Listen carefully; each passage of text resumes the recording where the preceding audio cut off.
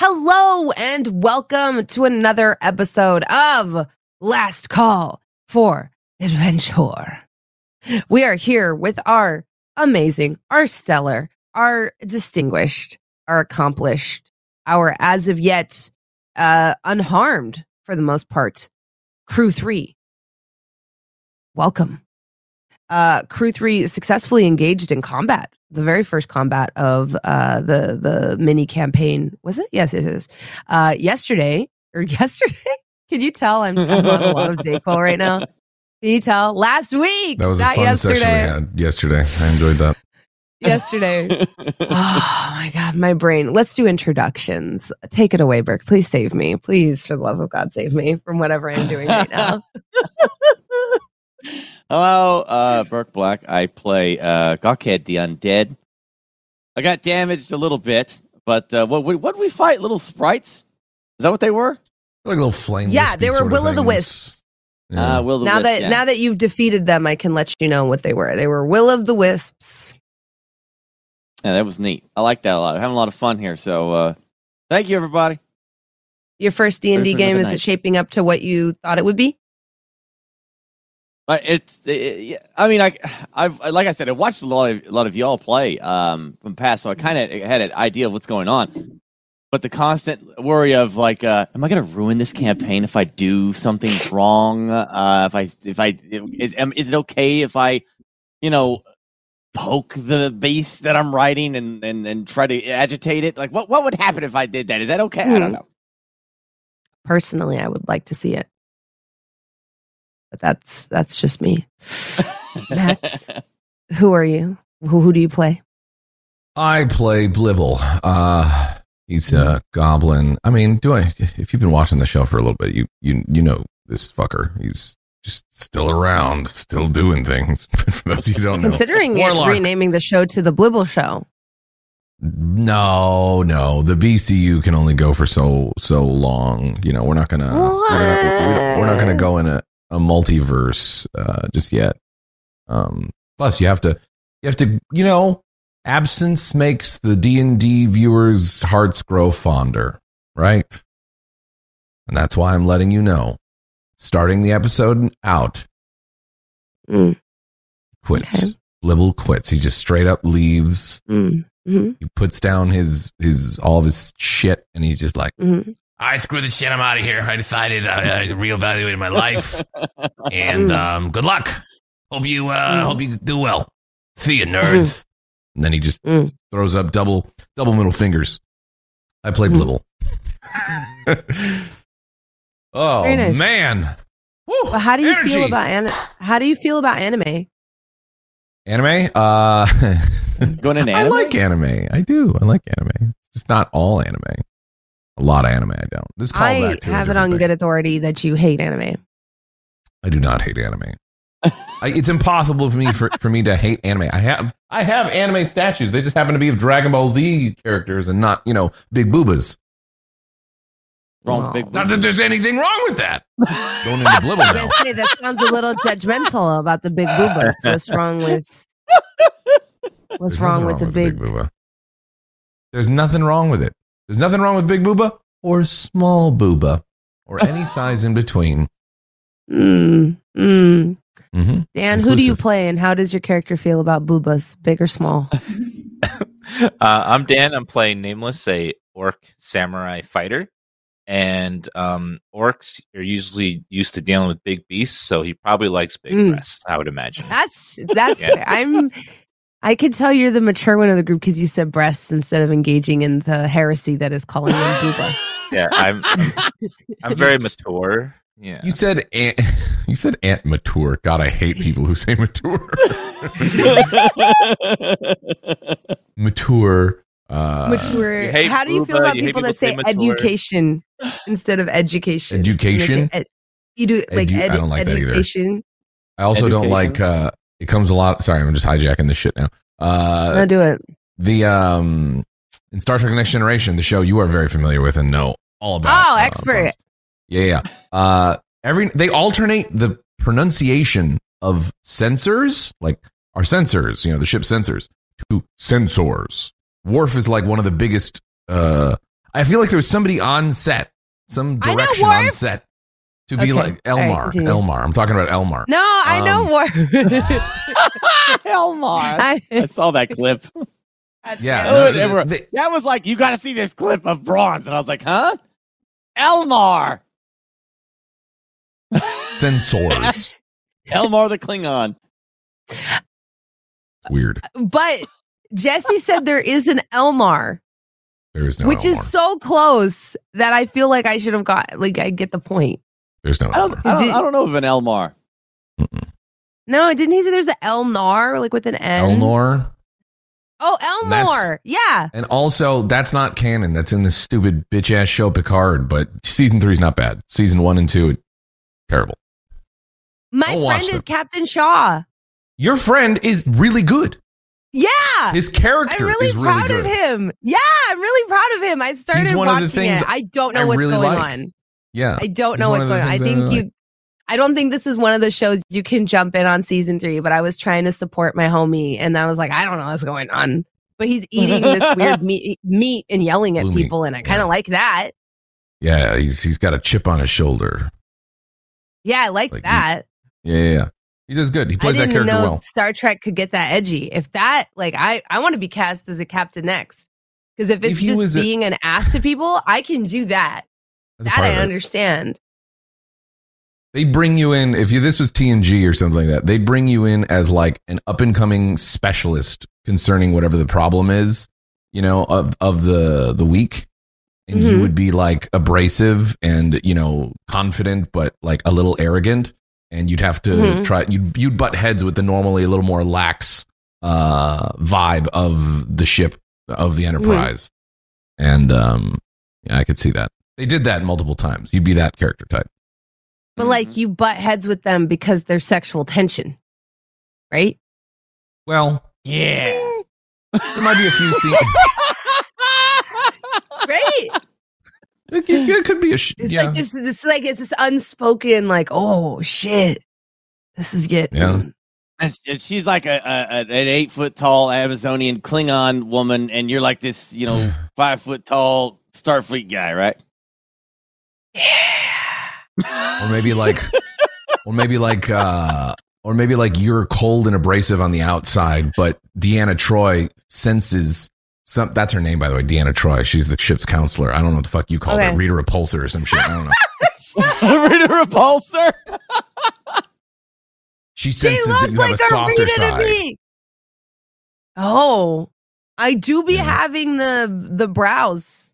I'm going to know it. Don't. Vulcan. Wait.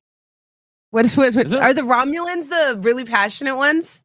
Yeah. They're the ones that they're like, they're Vulcans that the opposite let Vulcans, their emotions out. They're all about their emotions. Where the Vulcans suppress it, but yeah, do the Romulan pretty good. You'd be like, they share a common ancestry, but their emotional, you know, the way it comes out is different. Vulcans no, but they have the jacked up like forehead thing going on, don't they? You can't say that. You can't just just like do this, Bronze. Like, act like you're holding something in your hand like this, and go, "It's a fake." It's a fake. Yeah, but yell it with real passion. It's a fake. It's a fake.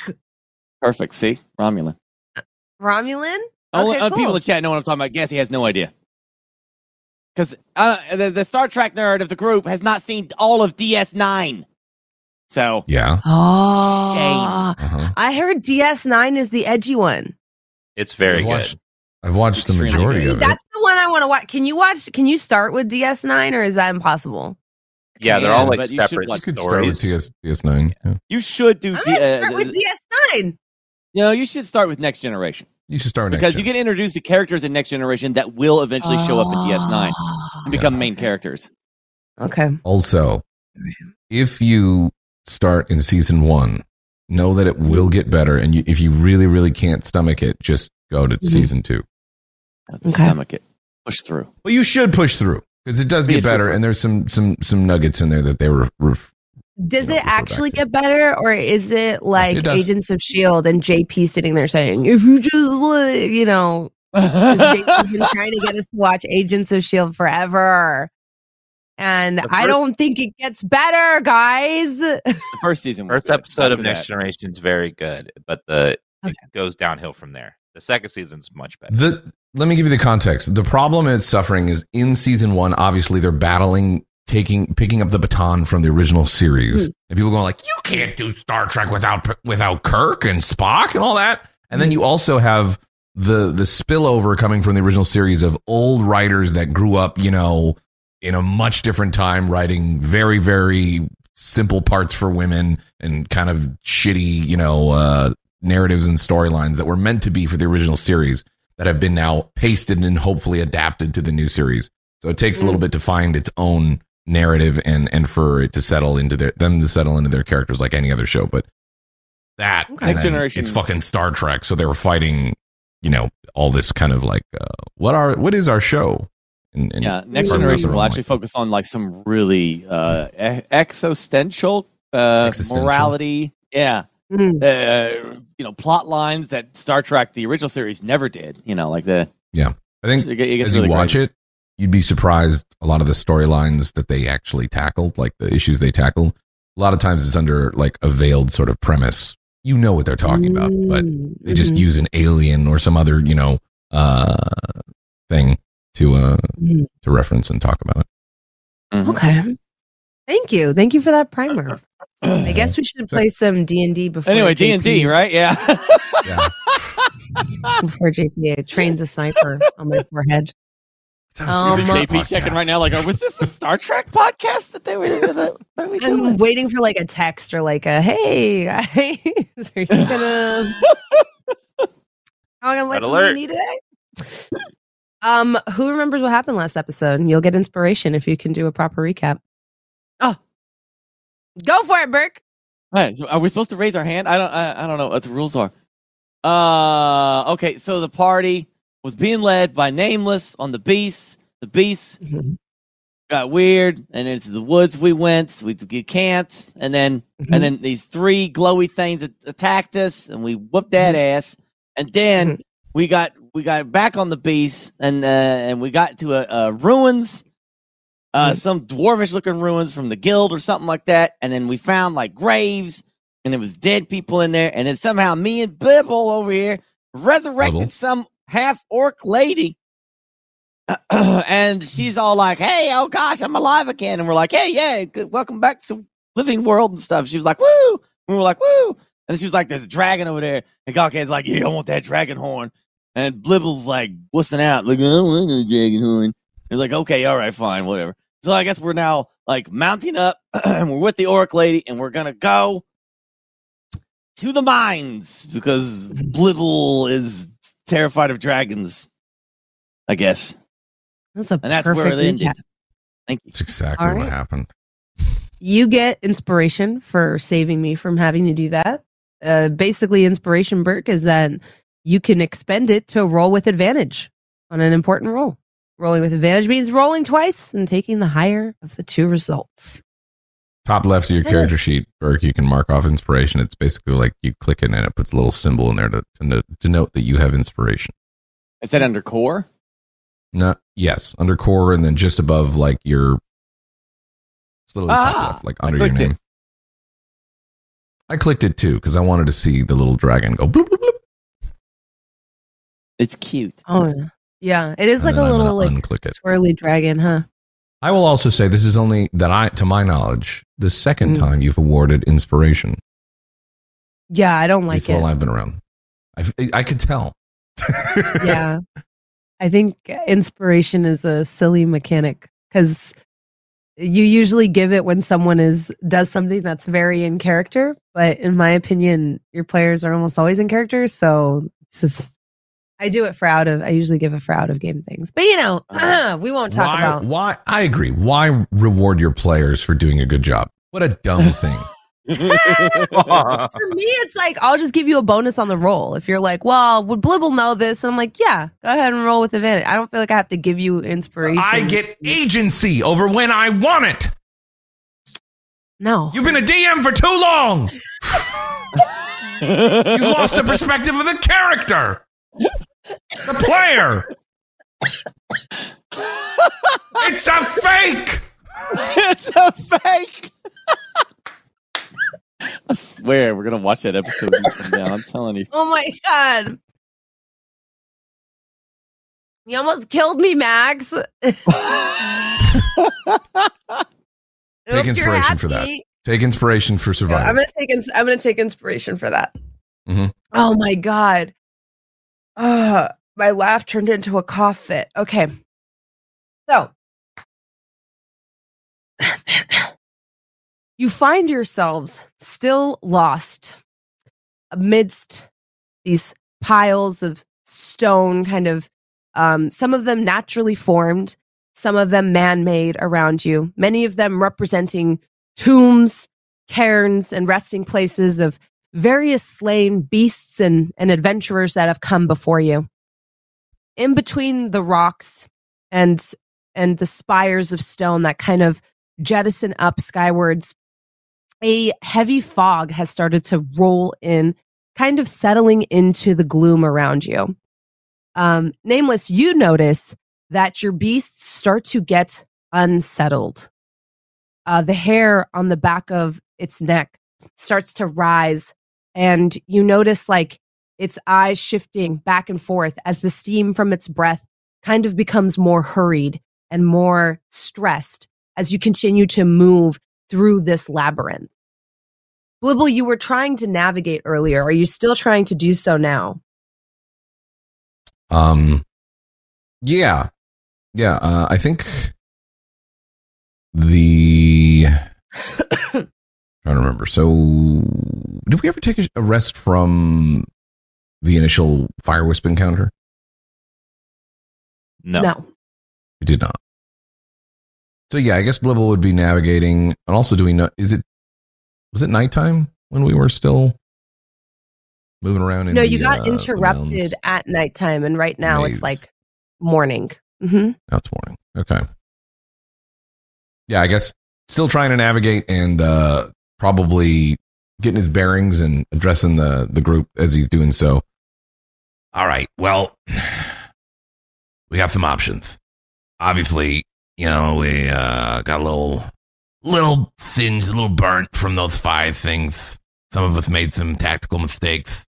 I'm not going to get into that now. But so we can rest if you want to, or we can push on. I'm still pretty good. I mean, I'm not too bad. And fire is nothing new to me. So what are you guys feeling? Also now we got this I forgot your name. What's your name? Wasn't it Bertha? Betsy? Oh, no, it was Balderdash? Betsy. No, was it Betsy? I don't know. I was just saying that. I thought it was Bertha for half a second. It was Betsy. That makes more sense. I don't think it was Bertha. Yeah. It's Betsy. Bertha's a great name, though. It is. Big Bertha. Mm-hmm. Mm-hmm. Yeah. You look over at Bertha, who looks nervous. She's like, her name's Bertha now. Fuck it. Her name's Bertha. Retcon. Hold on. Say her name. Answer Blibble. Bertha. Bertha? Really? That's weird. For some reason, I thought your name was Betsy. I heard Betsy. I don't know. Weird. Betsy's my last name. Bertha Betsy. That's your name. Mm-hmm. The Big BB. Bertha Betsington of the New Hampshire Betsingtons. Okay. New Hampshire. You guys ever heard of a New Hampshire? What kind of stupid words are those? I like New Hampshire. What's Old Hampshire like? It's New Hampshire. It's where a lot of our pork comes from. Hampshire. Mm-hmm. Like the meat? Yes. You're inserting a P. There's no P. It's New Hampshire. It's a shire. Bertha Betsy of New Hampshire. I think I got it. Yes. Good. So we got options. Yeah, we can, if you guys are feeling like resting a little bit to be prepared, because we don't know what we're going to encounter up in the mines, right? Like by there. So, especially if we do come back from that, and then, maybe there's no time for rest, but you still want to stop off to check out the whole like spectral dragon scenario. You want to be at your best, but also, I could push on if we need to. I'm not too messed up. To check out this dragon. No, I'm using it as a motivating factor for him to. Oh, right. Yes. Wouldn't should this rest. all depend on Nameless? I don't require much rest myself, but Nameless did try to get some sleep during our last encounter, and unfortunately, it's all depending on Nameless. We want our big, strong orc to be prepared at all times. See that? I was trying to make it seem like us as a group were going to make the decision, so that way it didn't feel as bad, like he was a burden without, saying his name. Nameless, like specifically. But yeah, Nameless, are you tired? It's mainly what I'm getting at. No, I am not weak. All right, fuck it, let's go. We can rest if you're tired, though. Nope. Or need to recharge your abilities. I'm good. Are you? I am. Very well. I will attempt to guide us through this labyrinth and hope that we make it to the other side somewhat unscathed.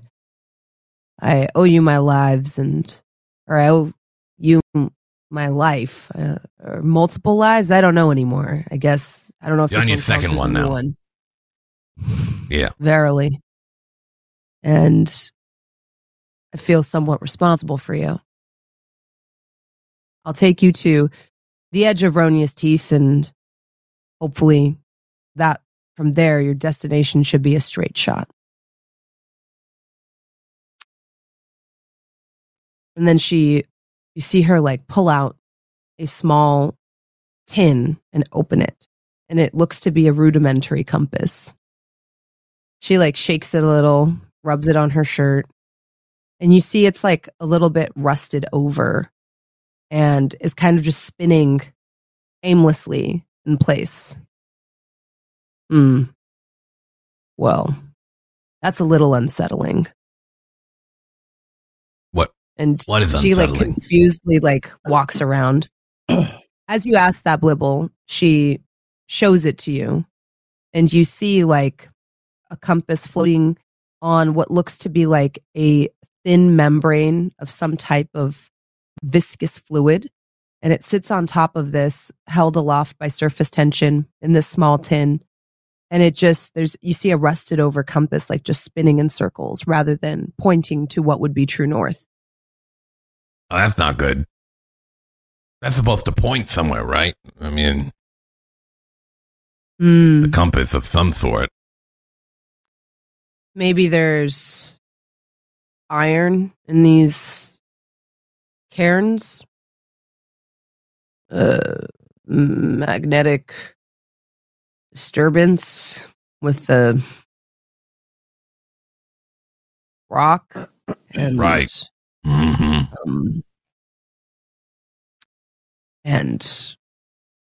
Well, does anyone else know how to navigate? I mean, I was attempting to before, and then we got caught in the stupid maze. So, collectively, we could try to see if we can, put our heads together. Not literally. Okay, just so you're aware, I don't want to make physical contact with you if I can avoid it. Very whatever. I'm fine with that myself. It's not meant to be offensive. It's just just speaking facts. Right, of course. Perhaps we can maybe commune with something, or maybe Nameless. The animals might have their natural instinct to guide us out, or I don't know. There's many options. If there's corpses around, I could be more of help. But under this situation, I don't really know navigation through a creepy maze.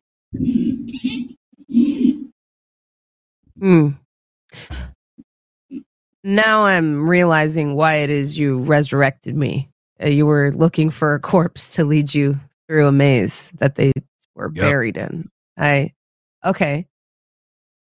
Well, turns out we got the wrong corpse. All right, let's kill her. Try again. Maybe calm down. Maybe I could try to shake a memory loose, revisit a place I've been, like the place of the battle, and then from there, maybe I can reorient myself. Because I only know what I've seen. Right. I'll take a moment. Look around. Does any of this look familiar? She does look around. Let's see.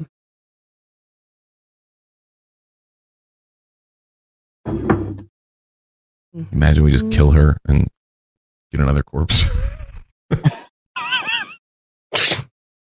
Ooh.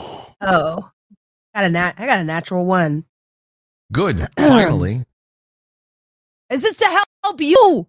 It doesn't matter. The rolls, I just want the rolls to make sense. She sits for a moment and she says, I think the memory of watching my friends sort of do battle with this thing, and the memory of the dragon's claws raking across my body, spilling my entrails on the floor, bleeding out to death slowly, was so traumatic that my brain is trying to reject the memory, as it were. I can't recall much other than pain and then just gray.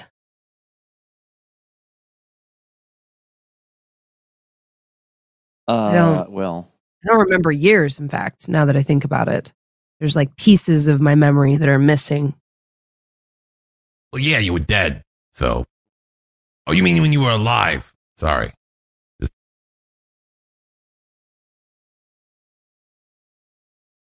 It's not every day you come back from the dead, so I would imagine the brain has to kind of find its place in the world again, and go back to normal. I figured you were experts. Are you not? Are you not experts at what? Resurrecting people. No. No, I'm going to be honest. That just happened. We didn't even intend for you to stick around. We were like, maybe we'll get some information and then you'll be back in the ground.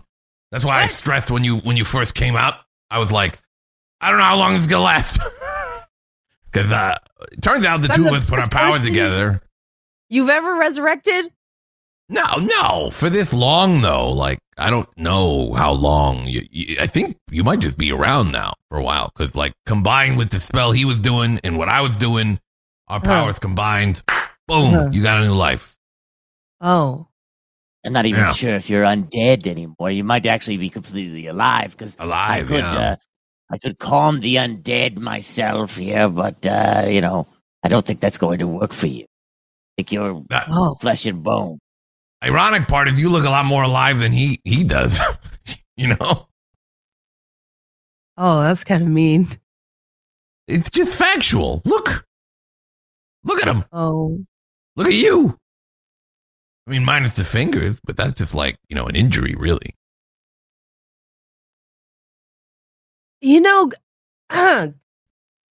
Gawkhead, I think that you look memorable. You make an impression. That is true. And I would disregard any comments about your appearance because really, we never know what someone else is going through. And I'm sure that. What is this, a therapy session? I just feel like you're being very rude. I'm being factual. Well, I'm being grateful because you brought me back to life, Gawkhead, and I would like for you to know that I don't find your visage unpleasant. And for someone who works with the undead to look the way you do, maybe I thought it was a choice to make them feel more comfortable. Let me ask you something. When you were alive, before he responds, when you were alive and you dated, you didn't feel like the other person was like up to snuff and you didn't like something about them and you're like, I don't want to waste any more time. Were you the type of person that said, it's not you, it's me?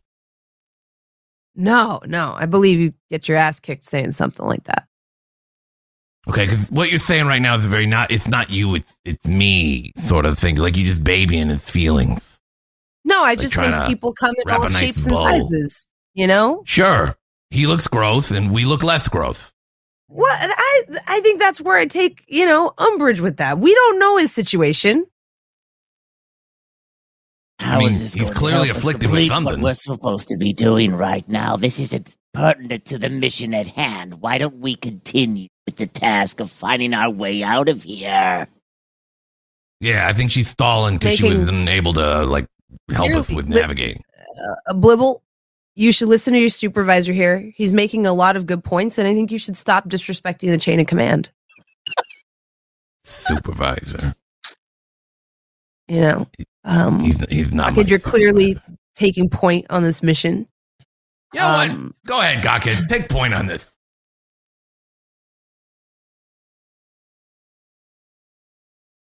So you remember nothing? I remember a hill. And I remember it was cracked down the middle. And it had quartz coming out of it. Or like some kind of iridescent stone. And it looked as though it had been struck by lightning. There were pieces of it tumbling down while we were fighting with the great beast. And inside, it looked like there was even room for maybe 2 or 3 people to walk alongside each other through it. And you could see the light reflected through it. And it shone with light that was like an aurora borealis. It was purple and turquoise and enchanting. And we were on our way to look at it closer, and that's when we were attacked. But I remember it so clearly. It looked like something had smote it right through the middle and cracked it open like a small stone with crystals inside, but it was large. That's the last thing I remember. Well, the only other option that I could gather, since none of us know where we're at or where we could see, is trust the instincts of the animals at hand by Nameless. Usually animals can use their senses to guide themselves out of situations that most of us couldn't. They all turn and look to you, Nameless. Are you all done talking? I would like to keep moving. I have a job. We were talking about moving. What the? Were you not listening? We're trying to figure out the best course of action, and now we're like, we got nothing. Can you do anything with your animals? Once you disturb the dead, nothing good comes from disturbing the dead. Whoa! No offense. Bertha Betsy, not wrong. New Hampshire is very much alive. I think. Yeah. The beasts are getting restless. We need to keep moving. Yeah, let's do it. All right, go ahead. You take point. Just let the animals guide us. Would you like to help me try to find our way? Well, certainly. What can I do? Do you have any blessings? I have a slight spell that I could potentially do that might guide us in the right direction. I suppose we could try it. I don't like it it's not really my forte, but I could throw it out there. He's got to touch you, though, if it's the same spell that I'm thinking of. He's going to touch you, just so you know. Yeah. Well, how about you do it instead, Blibble? See? I'm not infected. You can't catch what I have. We don't know that, though. We don't, I know that. All right. Well, then we have to, go on what we know about you, how trustworthy you are. Anyways, here you go. Here. And Blibble reaches out and casts guidance on Nameless. Nameless starts gathering up rocks that are slightly different colors and stuff, and starts leaving a trail of them to try to prevent himself from going backwards along the way. And he's going to try to navigate the maze using, I'm guessing you cast guidance on me, and then try to, without backtracking, finding our way through. Yeah, give me a survival check with advantage, and then add a D4 for guidance. 23. Pretty good. Pretty good. Oh, wait, actually, it's a nat 20. 24. Yeah, it's a nat 20. Yeah. It's a nat 20. Yeah, you are able to guide the group successfully deeper into the labyrinth and potentially to the mountain range on the other side. But you notice that as you make progress and you're no longer moving in circles, the fog gets a little thicker in the air and your beasts get more restless, almost as though trepidatious of a danger they are walking towards. Their anxiety increases until finally, Nameless, yours comes to a halt, kind of looking up at you almost pleadingly, trying to like look to you for comfort as the alpha. The beasts sense something ahead, a danger. They're normally very brave beasts, and something is frightening even them. We should perhaps scout ahead.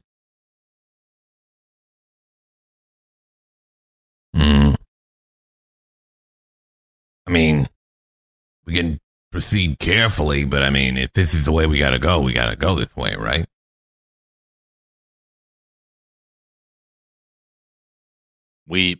We're getting closer to our goal, but I worry we're maybe heading into battle. This may be the last opportunity to rest before we go into possibly battle. Is this your way of saying you'd like a little rest? Because that's okay. No judgment. I am fine, but the two of you seem rather hurt. Why don't we rest? Because I require it. How about that? And I need the rest. So let's sit down. Rest. You see what he's doing there? You see what he's doing there? He's being nice because you're too stubborn to say that you're tired. I never tire. Yeah, you do. Well, you know what? How is this? Since you're never tired, why don't you take first watch? I don't sleep. I close my eyes and wait. Oh, my God. This is good.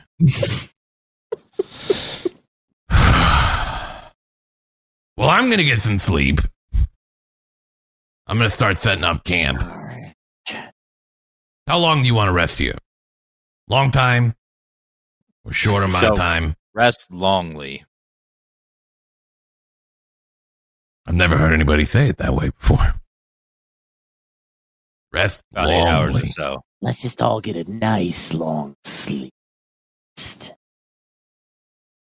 All right, sounds great. Little goes to start to set up like this little bedroll and stuff and find a decent spot that's somewhat sheltered by either natural means. Yeah. As you try to like sort of find shelter in the amongst like the rock with this like heavy fog kind of surrounding you, you find that like although you enjoy the benefits of a short rest does not find you in the typical sense. You see visions in the fog. You hear the sounds of battle echoing around you, but when you go to investigate, there's nothing there. Occasionally, the mist hanging around you, Goked, forms like a hand kind of beckoning to you and then disappears, falling into undulating waves once again. And the fog grows thicker and thicker.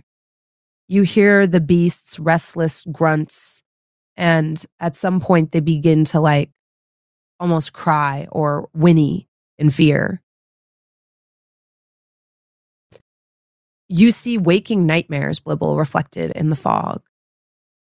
You see visions of battles lost and won, of creatures dying and living, kind of in endless cycles. And when you open your eyes to shake yourself from the dream, you realize your eyes are already open as you're waking, and like your conscious and subconscious states kind of begin to meld into one. Nameless, give me a perception check.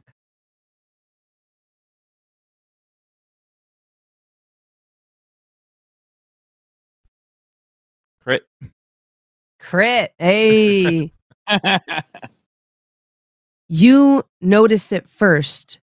Something near where your beasts are resting. And with that crit, you know your beasts are about to bolt as a predator is upon them. You get the chance to do something before they take off. I will attempt to stop them, prevent them from running away, and standing between the beast and them to try to calm them down. Yeah. Give me this can be animal handling or intimidation. If you're trying to I guess you can do so with advantage since you're interposing your body between the two. Okay, I will do intimidation. Yeah, 17. Another crit. Yeah, amazing. Oh, yeah. With advantage, it's a crit. That's 3 crits in a row. Yeah. Not only do they not run, they actually stand behind you. Almost kind of reinforcing you a little bit, but also emboldened by your presence. And in front of you, you see emerging from the mist a cloaked figure. Its eyes like hollows, its mouth an empty, vacant maw. And you hear a hollow breath rattling in its chest as it moves forward on all fours. I will shout to my companions to warn them that danger is coming and prepare myself for battle, drawing my sword. Roll for initiative. As a matter of housekeeping, do we get the benefits of our rest and restore our health? Yes. Wonderful. It was just yeah. You still enjoy the benefits of the rest. It's just, it was flavor that you don't actually sleep. Yeah. You try to sleep, but it was unpleasant. So I go back to full health. Is that what I do? So on you took a short rest, right? Or was it a long rest? A long rest. Oh, okay. If you do a long rest, yeah, you get to reset everything. This also means it is now nighttime, which makes a difference for me. Oh, cool. So long rest then? Yeah. Mm-hmm. Awesome.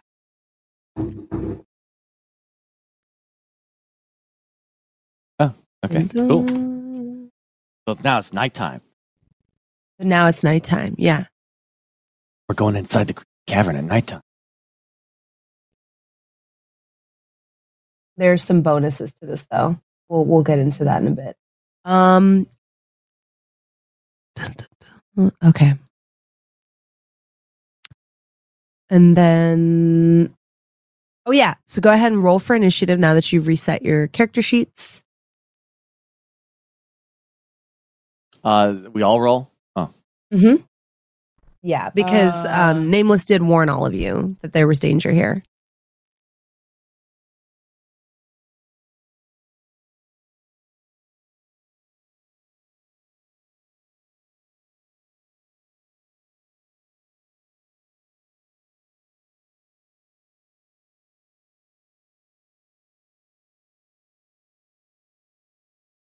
Okay, and then Bertha gets a +3 and advantage on initiative rolls.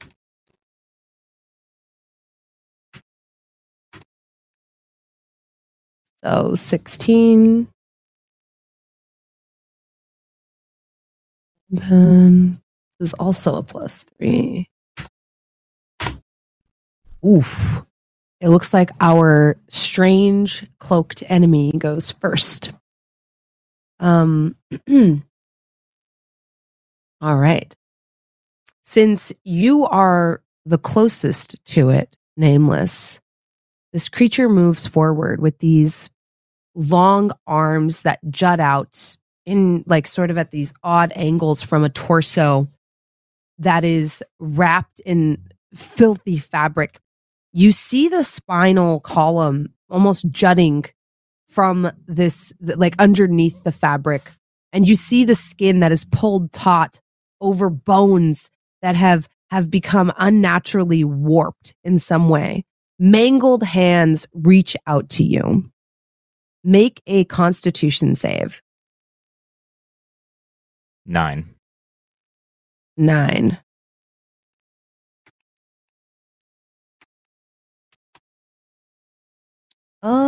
Wait. Oh, I did that wrong. Because it didn't actually roll it. There we go. Oh, wow. I rolled pretty high. You take 18 points of necrotic damage as it pulls its cloak back and these two voids gaze at you. You feel your flesh wither before it as it slowly then slumps forward, moving with a slow but determined gait, its mouth growing ever wider as though it's seeking to devour you. It is Bertha's turn now. Bertha is going to rage. She uses her bonus action to rage, and then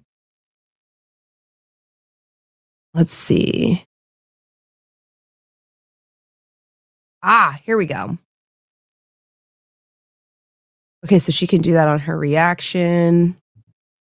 I think she is going to just try to attack it. How many attacks does she have? Okay, she gets 2 attacks. I'm going to just roll this in the second window because it's so much easier. I have too many tabs open. So she attacks twice with her hand axes. The first one is a 9 that misses. The second one is a dirty 20 that hits for a total of 7 damage plus rage. So for a total of 9 damage. You see the axe kind of come down. The creature moves out of the way of the first one and it catches underneath its cloak, but the second one connects. You notice that as it connects, its efficacy is greatly reduced as her weapons no longer are imbued with the magic aura that they were when she was still alive. It is your turn, Blibble. Okay. Where is this thing in relation to us? Am I supposed to be seeing stuff on the map? I just see us in the forest. I have a map, but you don't have character tokens yet, so I didn't set it up. But you are about 15 feet. Actually, let's just go ahead and switch over to the map real quick. And we can use placeholder tokens just for so our enemy. But if we drag our tokens on there, it doesn't work. Your token will work, but I don't think that everyone has tokens yet. So in my mind, when you said you were looking for like a natural place to rest, I was thinking it would be here, like in this little canyon. Yeah, that's fine. And then let me actually move this to the token layer. There we go. This is where our enemy has kind of come lurking up out of the darkness. Actually, I'm going to make it a little bigger because you can't really see. Yeah. So the two of you were camping back there, and this thing is currently embroiled in combat. Like, I want to say like here, because it came out of this gloom and doom over here. And then we have So click on the little characters. You just click on your name and drag it, and it gives you a token. Oh yeah, because we assigned tokens last time. Yeah. That's what I did. I just clicked and dragged it. I don't see. And we'll say this is Bertha. Looks like a Bertha. Yeah. Oh, there's okay, Nameless. perfect. Cool. And there's Nameless. Awesome. So yeah, you're about 30 feet away. Okay. Was going to move up towards this rock here. Can I occupy this space right here? Because there's kind of like a little crevasse there, like a little. You can definitely occupy that space. It will give you half cover if you do so.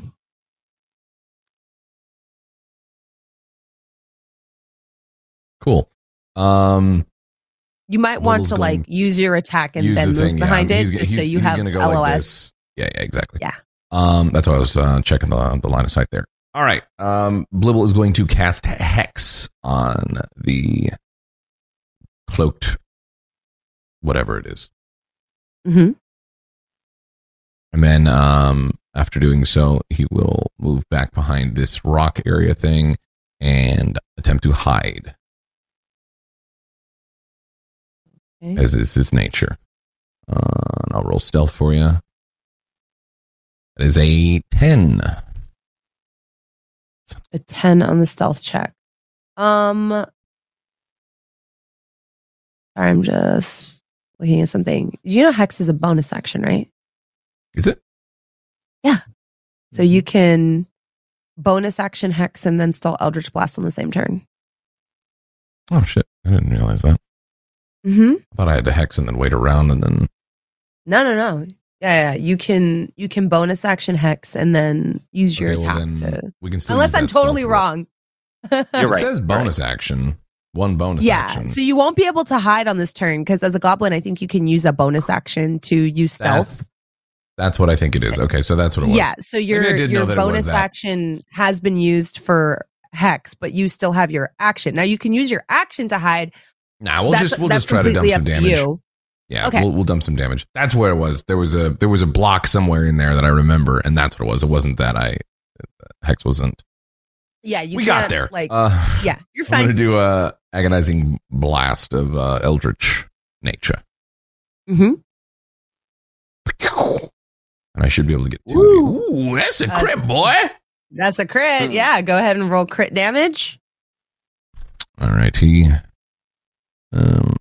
boom. So that's not great damage-wise, but what is it? We got to roll more for, was it 1d6 or some shit like that for agonizing? I'm scrolling. It's your, I believe you add your charisma you get to modifier. Add your charisma modifier. Yeah. That's another 4 on top. So 9 total force damage.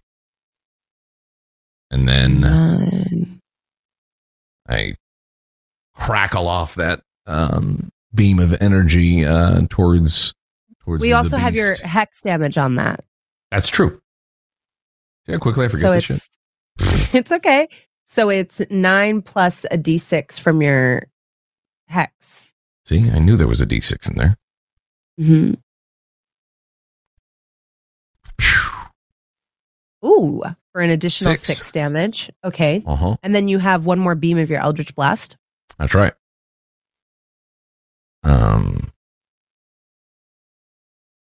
Little cocks back, brings his hands to fire another one and charges up the blast and releases. Hopefully hitting. It's a 14. Miss. Yeah, the first Eldritch Blast goes piercing through the fog. It makes contact, and the impact of it makes this creature reel.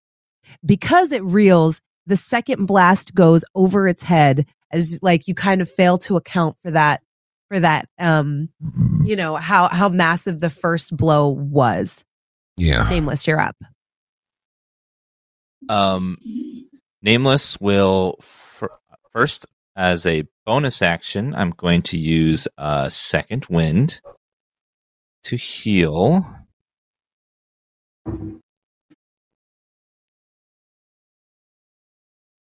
for 10 HP. Back to Perfect. 20. And then I will make an attack.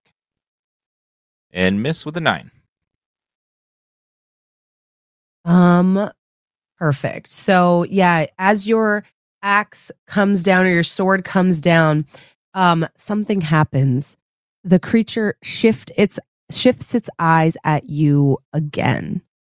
Because you're within 30 feet of it. Yes. So make another Constitution save. Okay.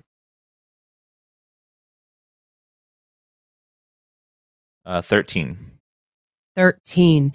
You are able to hold strong, but you contemplate your own death as these hollows gaze at you once again. Would you like to move, or is that it for your turn? That'll be it for my turn. Gawkhead, you're up. Well, I don't even know if I can do this or not, but being that I am necromantic and slightly undead myself, would I know that this is an undead thing? Give me an Arcana check. Or if you're using an ability like Detect Undead, let me know what the ability is. I don't have Detect Undead. I do have a spell that I was contemplating using called Calm Undead. On this thing. Oh, okay. Yeah. Go ahead and click on it so that it outputs the description. Right. There's like the little chat bubble on the spell. Boop. There it is. Mm-hmm. All right. Only mindless undead, those with an intelligence score of 2 or less, can be affected by this spell. The target must succeed on a charisma saving throw, becoming incapacitated on a failed save. So I will give you this. Let's see.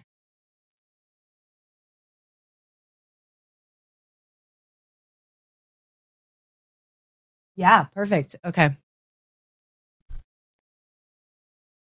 So I'm going to roll a charisma save. It has to beat a 14. It does not. As you what does it look like as you cast the spell, actually?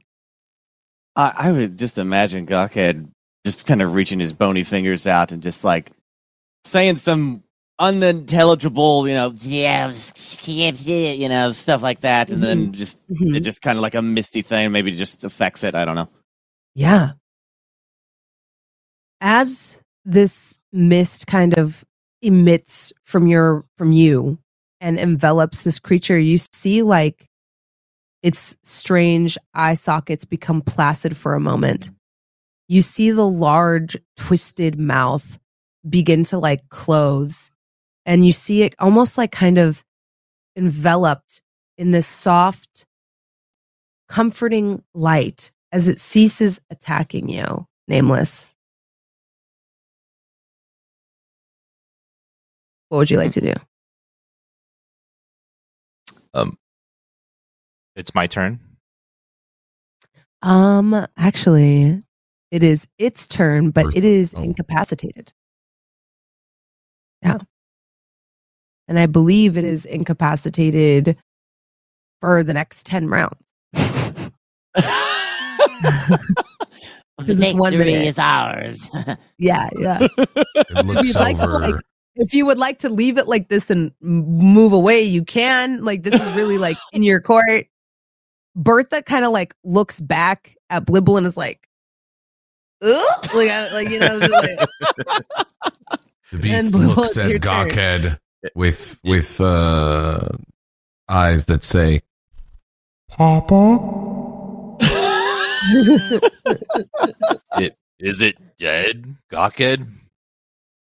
Technically, it's undead. It's what it is, and I have calmed its aggressive nature. Whatever was commanding it to do what it is now completely docile, and we may do as we will.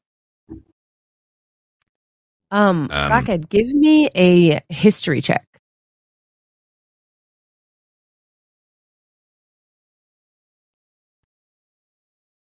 Stray. Boop. Yeah, you just know it's undead. You have no clue what this thing is. You haven't heard of it. You haven't seen it. It just looked like a creepy little guy. So your assumption that it was a creepy little guy, a creepy little undead guy was correct. But you don't know much more about this outside of that.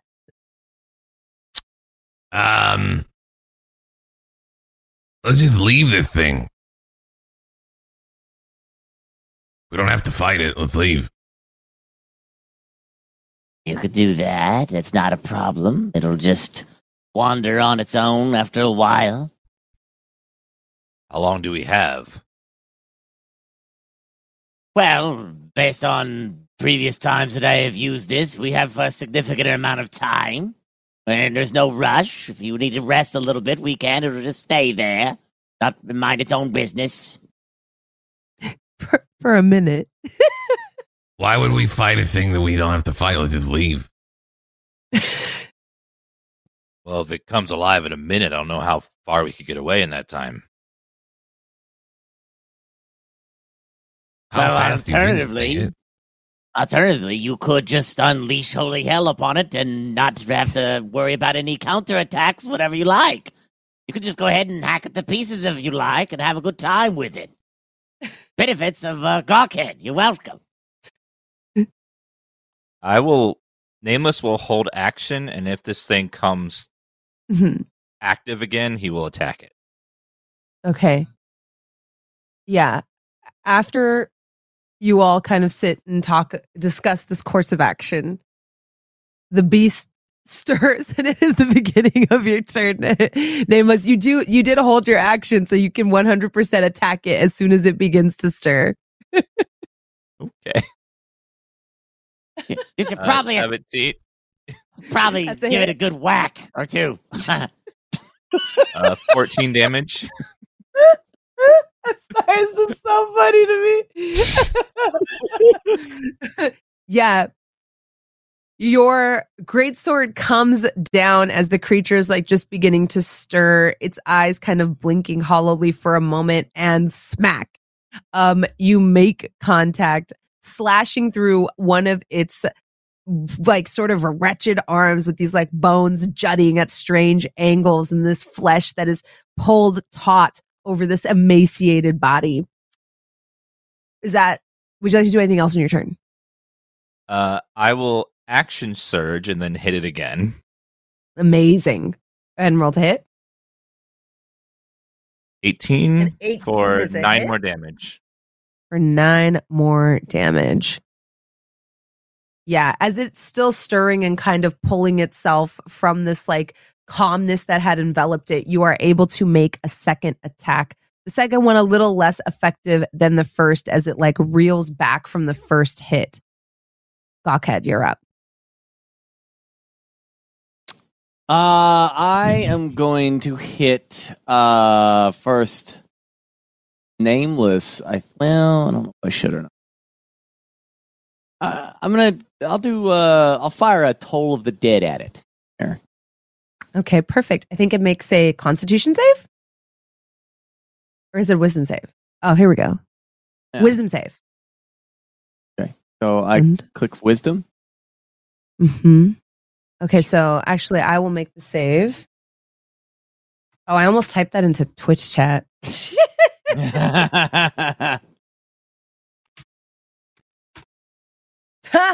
With a 9, that's a failure. But as the sound of funeral bells fills the air around this creature, and you see this necrotic energy kind of come flooding out of the spectral bell you've conjured, Gawkhead, you notice the creature is unaffected by the necrotic damage.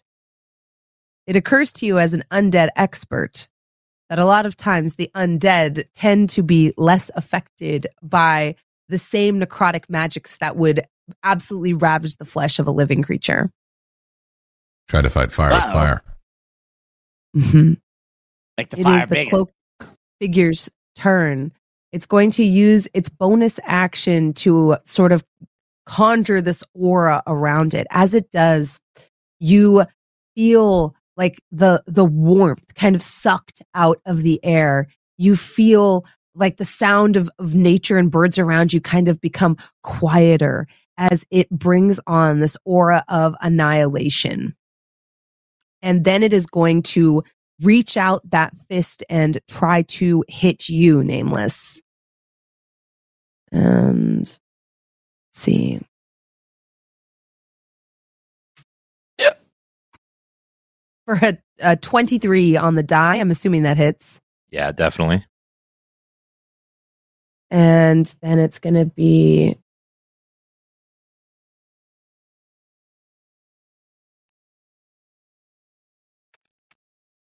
Oh. So you take 4 bludgeoning damage and then an additional 6 necrotic damage as the claw rakes across your shoulder and chest. You know, as it connects, you know, the first pain of impact, you know, you definitely feel it, but then you see like your flesh begin to peel back and rot with a rapidity that disturbs you. Oh, nice. Then it is Bertha's turn. Is it? I feel like she Blibble has got to make. skipped. No, you're after Bertha because it was the Nameless held action for the creature to stir. A creature stirred, and then Nameless hit it. Okay. So we would just, yeah. We technically did skip around in that everybody was just. I think it's thrown me off because Gawkhead did his thing. Yeah, nobody did anything for a round. Again. Yeah, so it like threw me off. Yeah, it was there was a little bit of like, what do we do? Do we just sit here? Okay, so she's gonna make a con save. That's a +7. Only for a total of 9 because it's a 2 on the die. But that's okay. So it's a 2 on the die +7, 9. Okay, it's important to know how much you fail by. I'm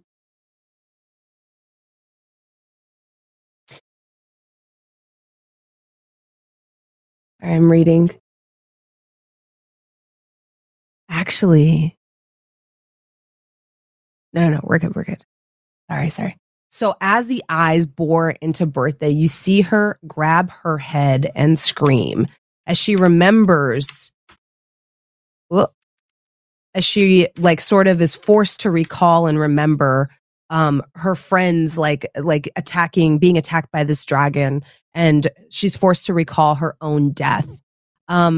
You see a little blood begin to like come out of her nose, but she still holds strong despite this psychic onslaught. Then she strikes back in a rage with a 24 and a 18, both hitting for 12 damage. But as you know, actually, I'm going to say Nameless because you're right next to her. You see that as she's like and hacking away at this creature, you notice her axes are not finding purchase. Like even though they're hitting their mark, they are working with reduced efficacy. In fact, as she strikes out, you see the flesh kind of knit back together, almost like a pudding, as she strikes out with it. Blibble. Oh, and then she ends her turn within this creature's dread aura. And you notice her flesh begin to blacken and crack at the edges. Blibble, you're up. Now, Blibble, very important. On your last turn, did you retreat back behind the rock?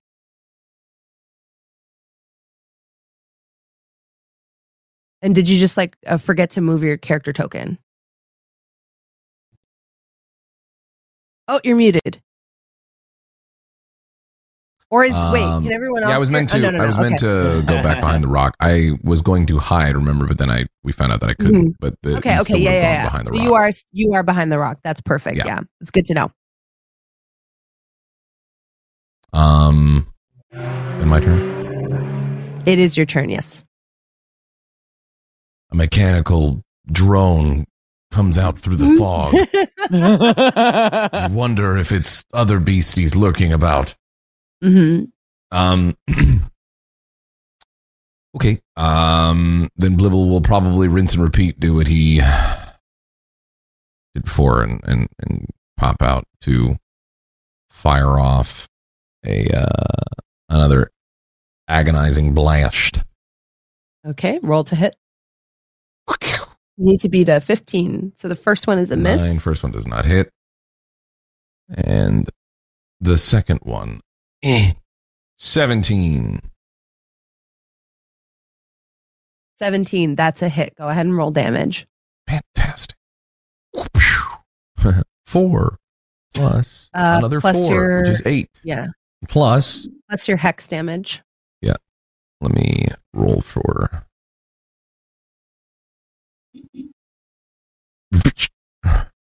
Ooh, another 6. Rolling them D6 is nice.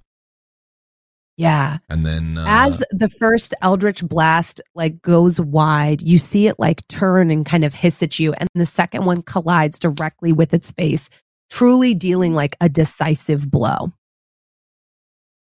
I'm just. What are you doing that for? I was just seeing who was within 30 feet. That's all. Right. Yeah, totally. All right. Yeah. Well, is that your turn? You're going to move back behind the rock. As you end your turn, still within this like death aura of the creature, you take 5 points. Actually, I meant that damage. I was going to. Yeah, you just take 5 points of necrotic damage as like you feel your flesh begin to like peel away from the bone, and you start to feel like death overtake you. It's just like it is your turn. Give me a Constitution save as the creature bores its like deathly eyes down upon you again. 8.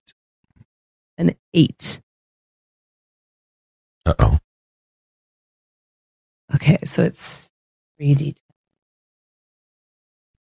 Oh, you are filled with images of your village dying, of you being cast out in shame, of your weakness being the reason that your party perishes here today.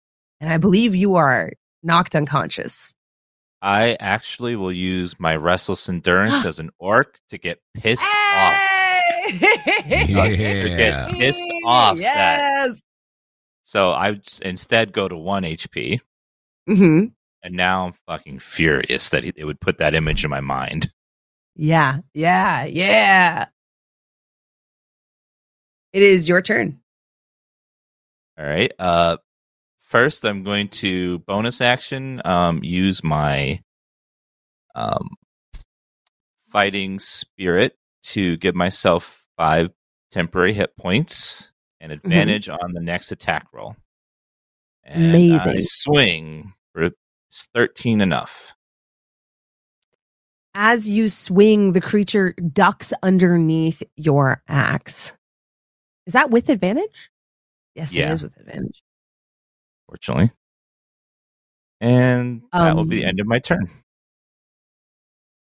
As you end your turn within this creature's dread aura, you take 5 points of necrotic damage. So it's a good thing you used your fighting spirit. So you're still up with 1 hit point. Gawkhead, you see this creature still part of its like pudding like skull missing from the decisive blow Blibble dealt to it. It is like, for all intents and purposes, it is weak on its feet, but still intent on devouring these 2 half-orcs in front of it. What do you do? The first thing I'm going to do is cast, I guess it's Healing Word on Nameless. Amazing. I think, let's see, boop. Is that what I put in there? Yeah, Healing Word. There we go. What the hell do I roll for? So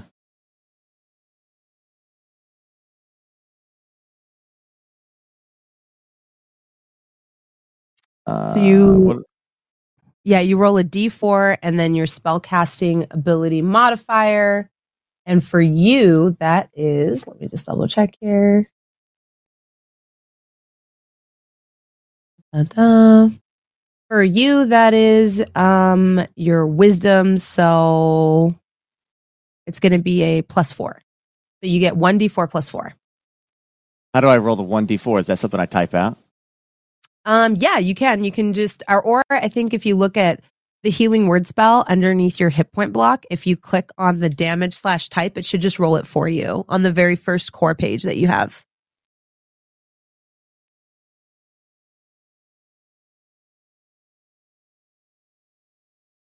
Oh, so if you look here, I'm going to try to pull up for you. If you look on the core page and then underneath your attacks, you also have healing word there, and you can click on that and it should roll. There you go. Perfect. So that brings us up 7 HP. Gawked, as you look over to Nameless and you cast this healing word, the creature makes eye contact with you, looking past, like you almost like for a moment look past Nameless and make eye contact with this creature. Give me a con save.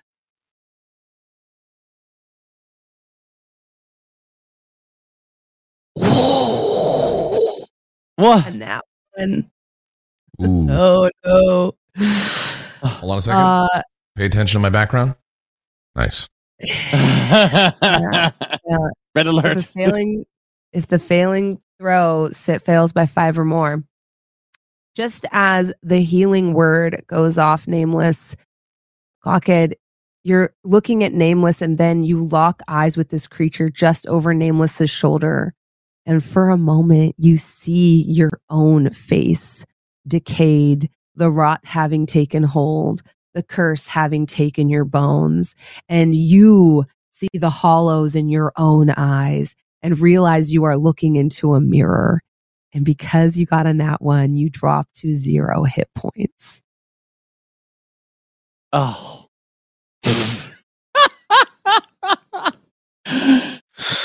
I guess Gawked just kind of sees, he doesn't like mirrors, and he sees himself, and then the reality of what he looks like, and all that stuff just kind of,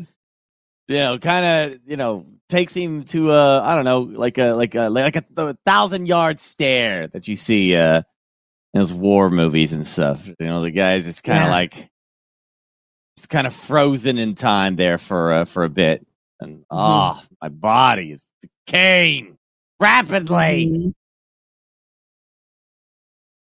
It is the creature's turn. Seeing that Nameless is weak on its feet, it now instead turns its gaze to this barbarian that is pummeling away at it. You see its gaze narrow as it uses Withering Gaze. Just to make a con save. It's actually pretty good at these though. +7.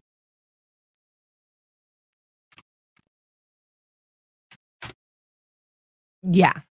But she holds strong as the creature, but you see her flesh blacken. Ooh. As even though she holds her, I keep doing that wrong. There we go. As even though the creature tries to terrify her, her resolve does not waver, even though her flesh does. You begin to see that necrosis that was beginning to take hold on her arm creep up towards her elbow, the flesh blackening and kind of beginning to ooze and pus as it does so. I think that is its turn. Should have ran.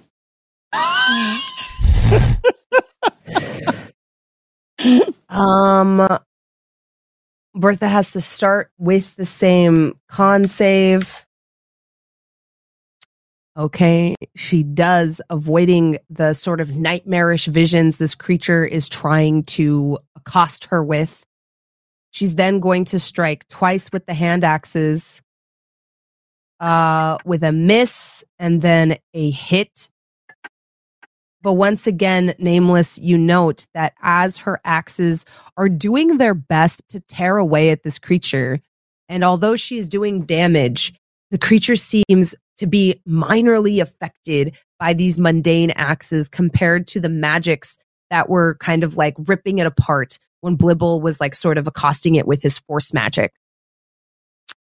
As she ends her turn, still within the aura, you see her flesh begin to like peel back again. This time it goes up to the shoulder as she takes 5 more necrotic damage. Blibble, you're up. Okay. Blibble's gonna pop out from behind the rock here, and in doing so cast a look over to Gawkhead and realizes in regards that he's down, like, oh shit. Quickly surmises he'll be all right for a little bit. He's just down. Doesn't look like he's too worse for wear other than just being knocked out, and then refocuses back on combat to try to support Nameless and Bertha. And he will blast off another agonizing blast. That is a 20. Perfect. That's a hit. Go ahead and roll damage. For 6 force plus 4. Okay. 10. And then we roll. I realize I probably should have been making you roll for this as well. Give me a Constitution saving throw as your. Yeah, no, but because I'm behind the rock. I was behind the rock. See, the thing though is. But are you looking at the Bodak? No, not when he's behind the rock, because he's attempting to hide. Okay. That's why also he, like, when he pops out behind the rock, that's very intentional. Like, survey the situation. All right. I'll give it to you. Blibble literally tries to hide every single time. No, that's why I didn't make you roll. With 6 damage, I'll say this. It's enough. It only had 3 hit points left. I'm going to roll the extra 6 anyways. Woo! 5 more. As the Eldritch Blast comes swinging out, the head like sort of snaps back at an unnatural angle and the creature falls dead, giving you all 2,300 experience points. Woo! Blibble sees it die and goes, "Take that, bitch!" Then he immediately goes over to Gawkhead. He goes over to like stabilize him and help him. There's like a slight hesitance before he touches him. Like, God damn it! Wow! Listen, he's just a companion, all right? It's not like my like childhood chum or something like that. Guy's looking gross, even more gross than before. He was hitting with necrotic damage. That's all I can really muster right now because I don't know what the hell's going on. You stabilize him using what you spare the dying? Yeah. You stabilize him. Gawkhead, your eyes flutter open, and you see the faces of your companions around you. Did we survive? I guess we did. No, you're dead. Thank you for your heals. Well, okay. I don't know what that was. That was some powerful undead action.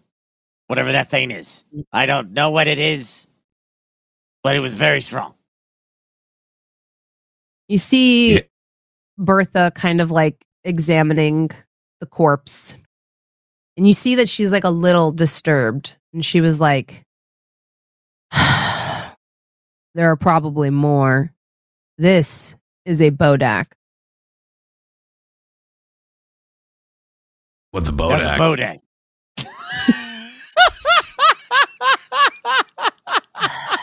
These are twisted beings that spread death everywhere they go. They worship death. They revere it. And they are indentured servants of the Great Reaper, the one that seeks to take us all, but not to the afterlife, to the abyss below. These things remember small pieces of what they were before they devoted themselves to this dark entity. And you notice, like, as with shaking hands, she pulls a guild symbol from its cloak. She tosses it to you, Blibble. Grabs it. Looks at it. This is one of the people that I was traveling with. That's why it sought us out. I may have brought this evil upon us. That's terrible. I thought maybe, I was hoping that it was actually the way we just killed the dragon. Bones would be wide open. Sucks, yeah. Not a dragon. Well, I don't know do you know what an undead dragon spirit looks like? I don't know. I just thought maybe it was kind of tough. Probably a little more like larger, I would imagine. Still kind of like. Yeah, I mean, is this Nameless's spirit going to look like a giant spirit, or is it going to just be like a small little thing? You don't know. I mean, who knows? But it's not. Anyway, that's beside the point. That's terrible about your friend there. That's awful. My spirit would be big and handsome. Yeah. This is no spirit, friends. This is flesh twisted in the worship of an entity that they did not worship while they were alive. I can only imagine they were desperate to turn to the abyss in their effort to avoid dying the way I did. I think they've fallen fate to something much worse. Right. Cool. But yes, there was more than one in my party. How many more? Well, 3.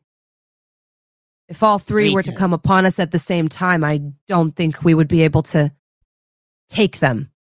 Oh, I agree.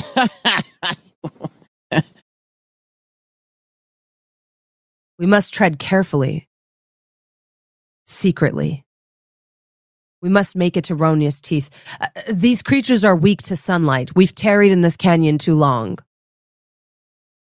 We must find a way to survive or make it out of here by dawn. Gawkad, do you want to maybe, you're not looking so great. You too, Nameless. You might want to do something to patch yourselves up a little bit there. This is where I don't understand. Am I allowed to just cast Healing Word on myself 1,000,000 times? Like, what's the rules on that kind of stuff? Yeah, it's according to like how many spell slots you have. Yeah, it looks like I got a ton. So you do have quite a bit as a cleric. Oh, spell slots. Okay, so I got two advanced ones. 4. You could also take a short rest and expend hit die to heal. That would be another option. I mean, it seems logical that we would take a short rest right now. Like, if we're messed up. Yeah.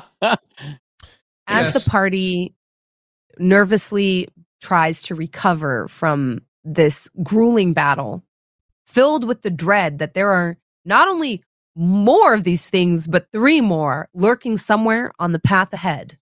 That'll be where we take our first break. Get up, stretch your legs, get some water, chat. We'll be right back after this quick break with some more Last Call for Adventure. Yay!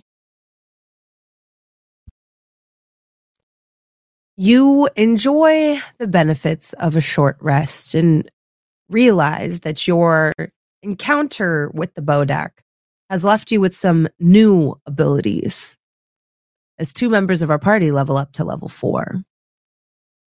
The idea of there being more of these creatures in the cairns around you is unsettling, but you have no choice but to bind your wounds and gird your loins for the journey ahead. Heeding Bertha's words that you either have to make your way out or shore up your defenses until dawn, you contemplate the best course of action. Your cloven-hoofed beasts that have borne you thus far are still here with you, although they are also rattled by the harrowing encounter with this strange undead that crept from the shadows and attacked all of you. The smell of grave dust clings to all of you in the contemplation of your own mortality, as even though this aura of dread has passed with the Bodak's defeat, you're still sort of haunted by feelings of what it was like when it was alive. The fog is still rolling in waves, and you occasionally hear the squawking of birds and other beasts around you as that eerie stillness that had taken hold in the canyon with the Bodak's appearance begins to recede, and the world goes back a little bit more to normal.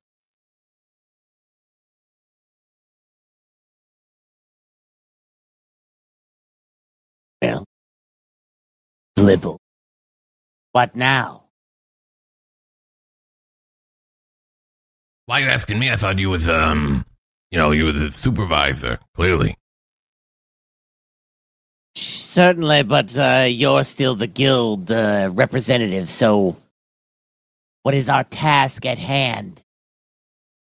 Don't you forget it, just 'cause you got gold already, all right? Listen, remember who had to save you, all right, in that whole scary encounter? What was that? I thought you had it under control, and then all of a sudden it wasn't. Don't you have, that should have been like your pet. But do you have some kind of passive aggressiveness that anytime somebody asks you a question, you gotta find some kind of defensive... I'm asking what the plan passive is. Aggression. This is active aggression. Passive aggression is if I'm like, well, I suppose somebody did something wrong. I'm not, no names, I guess. That's passive. Active aggression is, hey, fucko, this is supposed to be your wheelhouse. Anyways, yeah, let's move on. Our mission, yes. We got to get to the mining camp. We got to go further. Plus, we don't want to be here anymore in this fog and dark mist. One, seems like it's stomping grounds now for former compatriots that she, went forth with. And we got to go. Towards the sunlight, Nameless. Out of this place. We must move Nameless, quickly. The beasts are becoming restless. In my personal opinion, in my experience, we should probably follow the beasts, huh? Because they will probably take us away from the scary things. It's what we were doing before, but I think it was just unavoidable, this plot, So I say we go back to trusting the animal instincts that they'll get us out of here.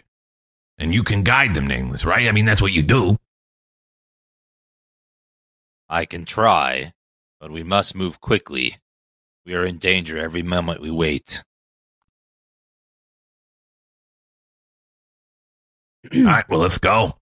Let's mount up. Do we have a plan for how to avoid detection from these creatures? Ride fast and hard.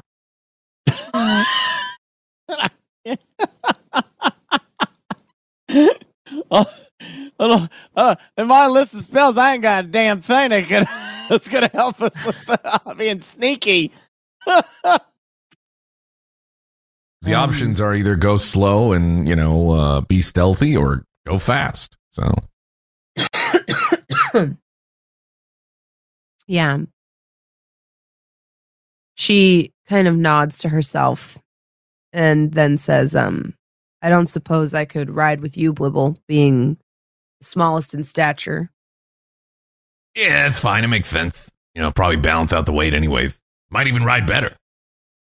Stop bucking me around. I keep getting thrown around the whole goddamn time. And still raging from this horrible visage of her former companion that she has been subject to. She sits down on the beast behind you still sweating, muscles still rippling, kind of ready for a fight. And you see now as she sits atop this sorry, chat, recovering from con crud. As she sits atop this massive Luftham, you see like an aura kind of surrounding her. At first, it looks like her. It just looks like another reflection of her coming off of her in different pastel colors. But as you look closer, you notice it is a number of different orcs that kind of surround her. You see flashes of them coming off of her like an aura in different colors, different people that kind of ride with her. And then, Blibble, you feel like a hand on your shoulder, as though these same ancestral spirits are also now protecting you. Blibble goes, ah! No, I'm just kidding. Nice. I don't think Blibble says anything about it. He just kind of like regards that and has an understanding that there's some sort of aura and presence about her that apparently he now is getting that boon as well, being in close proximity. I also realized that the Bodak you should have gotten resistance to the damage, Dan, because she attacked it. No, her ability is like she has like ancestral guardians that help her party, and so. We all should have gotten resistance. No, it's just the next person. No, it's. You want to know something else too? What, I'm a big stupid because I got a ring that gives me 1+1 resistance to necro stuff. You do? Yeah. I didn't take much damage though, so it doesn't matter. I never take much damage because I'm fucking dope. And I thought I was the new player. You know, Dan. Yeah. I thought I was the new one here. Yeah, Listen, Max. What about your necro ring? One of my worst things is biggest weaknesses for me as a D&D player. I don't fucking know what's on this goddamn sheet. It gets to a certain point where I remember the basics and the stuff that really core matters, and a lot of this other shit just falls to the wayside. That's the least interesting part about D&D to me.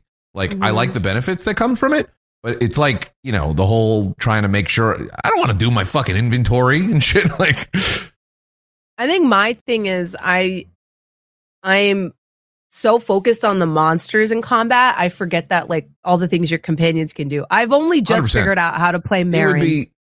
And the reason Marin works is because y'all needed a healer when she was introduced into the party. But for the longest time, I was like, I don't really know what to do with this character. And then I realized she has 2 attacks and she has all these things she can do. And I was like, well. Yeah, I've always viewed D&D stuff like that. Like, as long as you're getting the core stuff that really is important, right?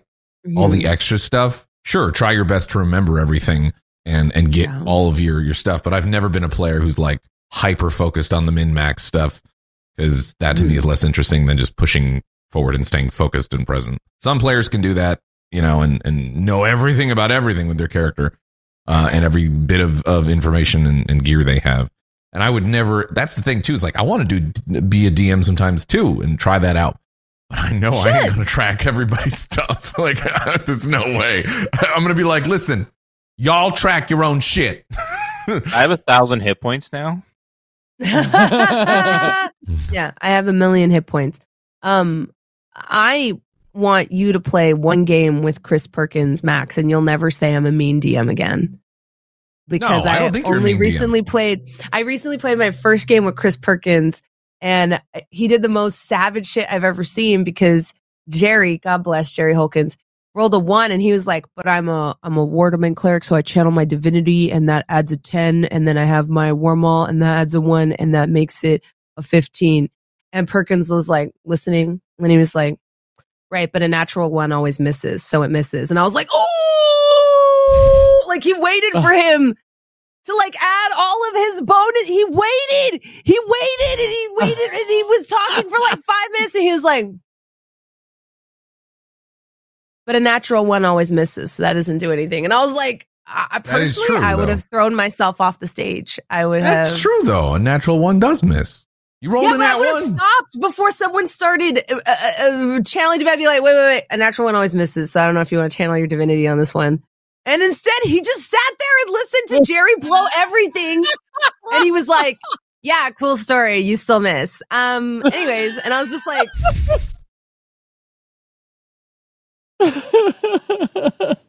like I have a coupon for this, and I have this, and it's also I have this. There's this special that I can redeem here for this. It's cool. It's cool. It's cool. So that's like $50 off.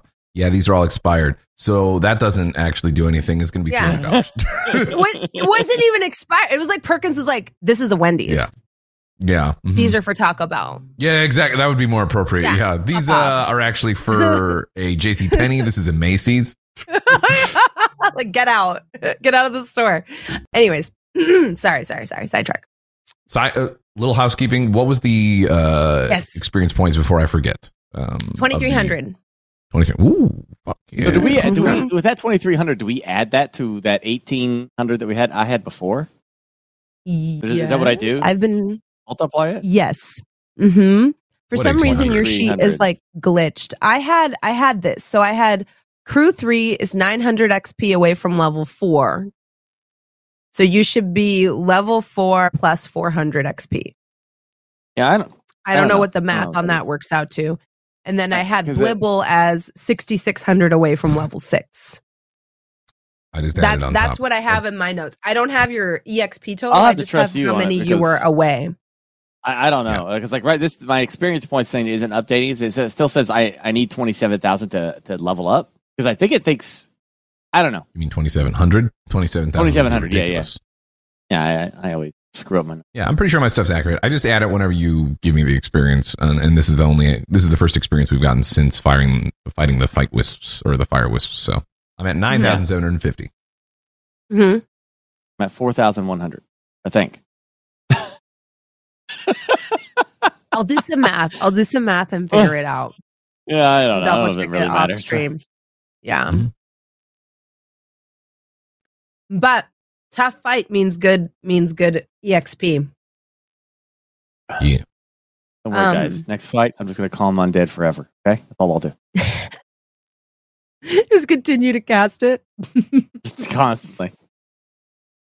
Yeah. Actually, Bertha remarks on that as you're sitting kind of contemplating the way forward. Her spirit's kind of like putting a protective hand over Blibble as they like are coming off of her in these iridescent waves. And she says to you, Gawked, she says, do you think if we come across one or two of these, you could pacify them so that we may be able to pass unscathed?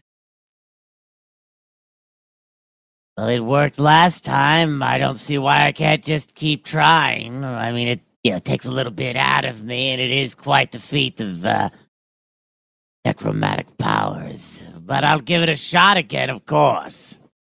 For these people to have fallen to such a fate, I knew my party, and they were not worshippers of the Reaper. For them to be twisted in this way, and yet, as we stood in its presence, I also felt this sort of hold of death try to take a hold of my heart. It was almost as though I wanted to embrace it, but my rage kept me strong in my belief. Cannot help but feel that this spread like an epidemic. And it makes me worry for the people of your blacksmithing camp that you spoke of. I wonder if the same fate may have befallen them. Hopefully not. I mean, I know there's something going on there, but hopefully it's not a whole bunch of these things running around. We'd be vastly outnumbered. Yes.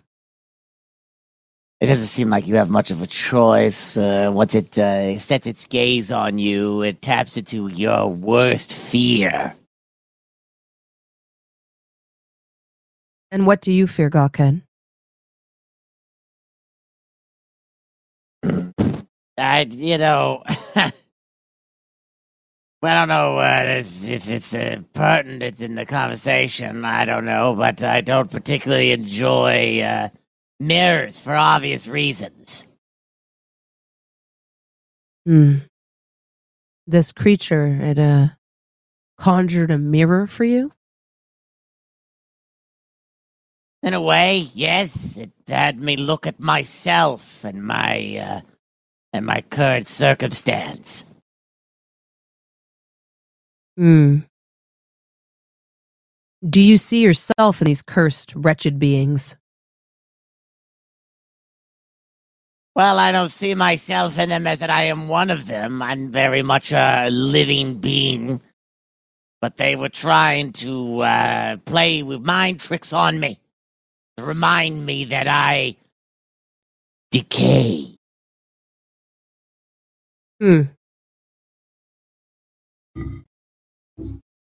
Speaking of which, you might want to lube up. You're starting to smell a little ripe there. I beg your pardon. I keep myself very moisturized as you're smelling something else. I mean, you haven't had the time really to lube up here. We've been fighting and stuff, and I feel like some of it's probably been a little neglected. So, I mean, you don't have to, but just as a courtesy for the rest of the group here, maybe just reapply. I beg your pardon. You don't watch me while we slumber. You don't know what I'm doing. Well, maybe you missed a spot. That's all I'm saying. Smelling a little ripe. We did deal with flowers that are undeath, and you've dealt with things with tendrils of undeath. Could it be possibly one of those? No, you could. I'm just, I'm just trying to say. I'm trying to spare you. Even if it's like if I saw Nameless and he had a bunch of like food all up in his face that he missed, I'd tell him about it. It's the same thing, except you smell. I have food on my face. No, you're good. But I would tell you, even if it made you embarrassed, because I'd rather you not walk around that way. If you smelled too, come here, let me smell you. Roll for smell. 10 and above, Dan, you smell good. And then give me a D20. I got a 4. Oh, God, yeah. You might want to check it. Maybe it's the beast. It's rubbing on you. Do you clean them often? Maybe it's them, because sometimes the fur can get the skin. Maybe they got a condition. I don't know, but I'm going to back up a few paces here. That is the smell of bravery. I'm not surprised you are unfamiliar with it. Yeah, I'm a coward. Listen, if it means I don't have to smell like that, I guess I'm a coward. Look, we're out here in the muck. We're not back home in the gloriousness of the city. We're out here traveling for fighting things that are trying to murder us. Who cares about smell? I mean, I do. I'm literally telling you I care about smell. I'm not saying you got to smell like you just had a bath, but, if I'm already trying to stay focused when I'm doing spells and casting things, I don't want to lose my concentration because I got the smell of stinky asshole in my face. It is not smell of time unwashed of month ass. Yeah, sorry. Go ahead. It's not the time of my month for my bath. Hey, it's not the time of this month, huh? You got to respect their cultures there.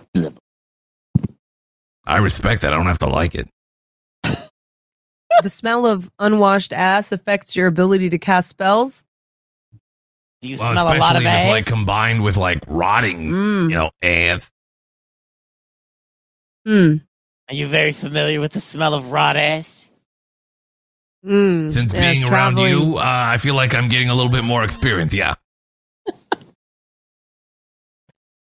There are some creatures I fought that specialize in accosting the senses with horrible smells to throw people off their game. I hope you never have to battle one of these creatures, Blibble, or your magics would be rendered completely ineffectual. I'm not saying that I can't operate. I'm just saying, given the choice. You just said that. You just said you can't cast spells when you're smelling that. No, I said it would be slightly distracting. I can still do it.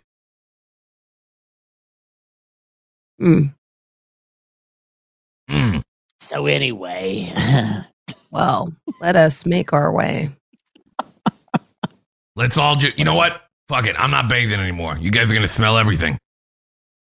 See if you like it. Kind of have to make do when you're out in the field. You know, sometimes it can be weeks between watches. I know. I've adventured before. All right. I've been out. I've gone on guild missions before. All right. The most mouthy person I've ever resurrected. Jeez. Me? No offense was intended. I just, I'm pretty sure I don't smell good either. It was really my own insecurity speaking.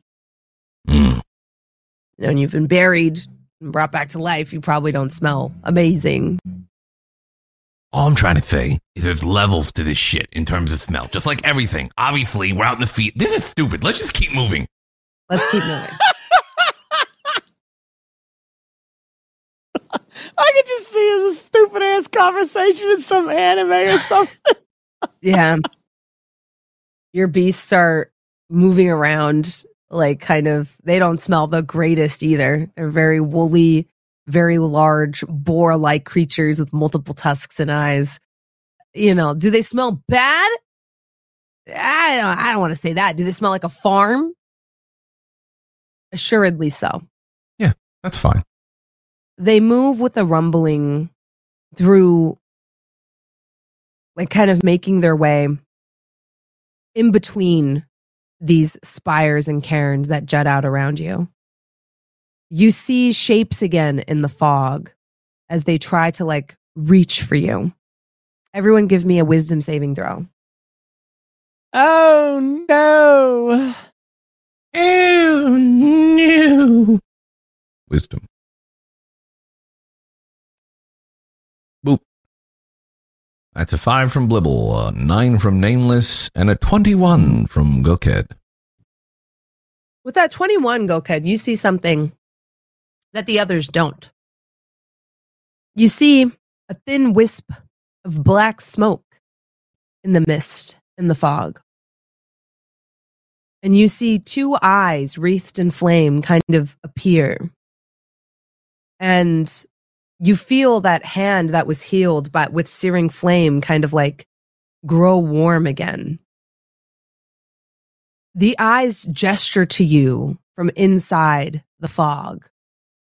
And you see a thin wisp of smoke come up and like beckon.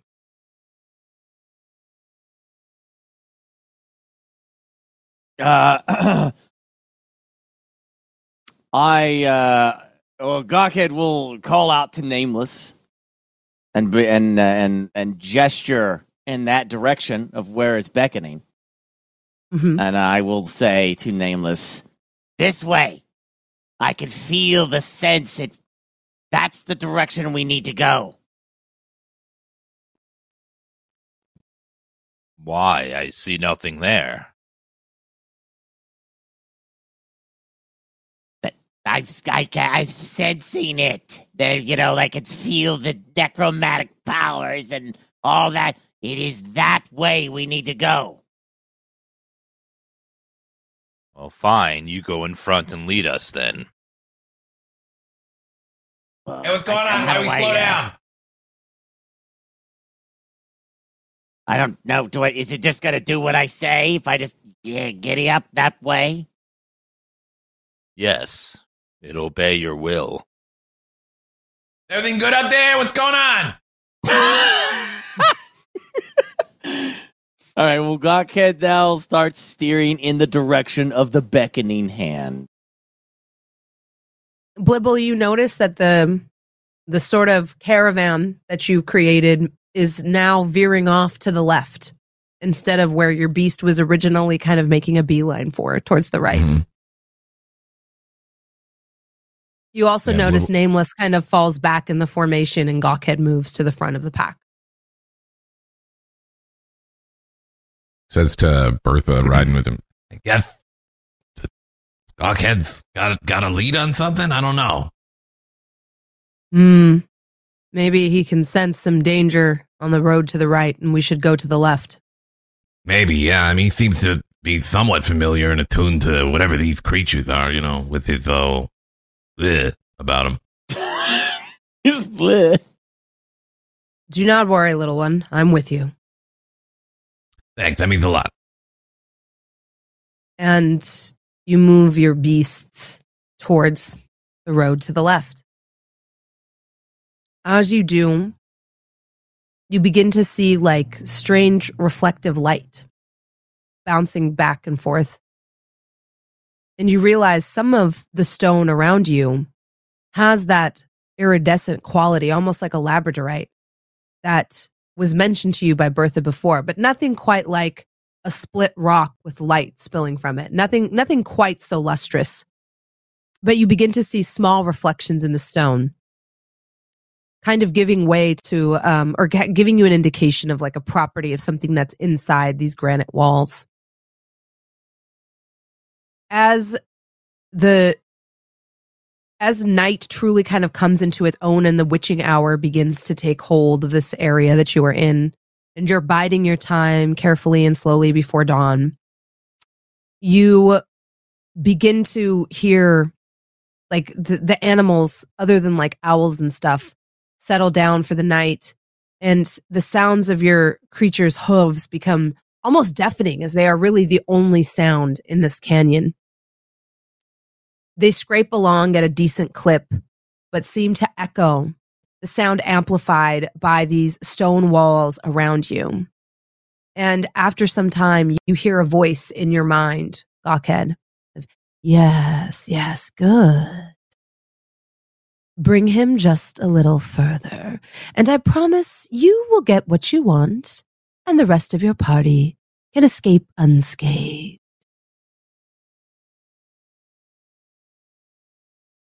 I mean, Gawkhead's just sounds all right. Already shown that you can heal him. Mm-hmm. Getting his curse lifted is paramount to him. So, yeah, just keeps leading in the direction of whatever entity is guiding him where it wants him to go. He's going right for it.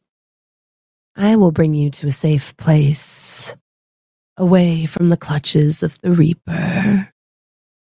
I know roads even he doesn't dare tarry on. Mm-hmm. And you occasionally still see two red eyes kind of like flickering in and out in the path ahead of you. And I'm just following those red eyes. Okay. Everyone give me a perception check. I was about to say, with all this getting spookier and whatnot, 16 from Blibble Gawkhead with 13, and Nameless with a 6. Nameless with a 6. Nameless, Gawkhead, you don't notice it. Blibble, you do. As you are the last in the pack, you begin to see one stone, then another, come rolling down a cairn to your left. You see a tall, column-like plinth on top of it, and you see it begin to shift, threatening to fall, threatening to potentially block you off from the rest of the party. What do you do?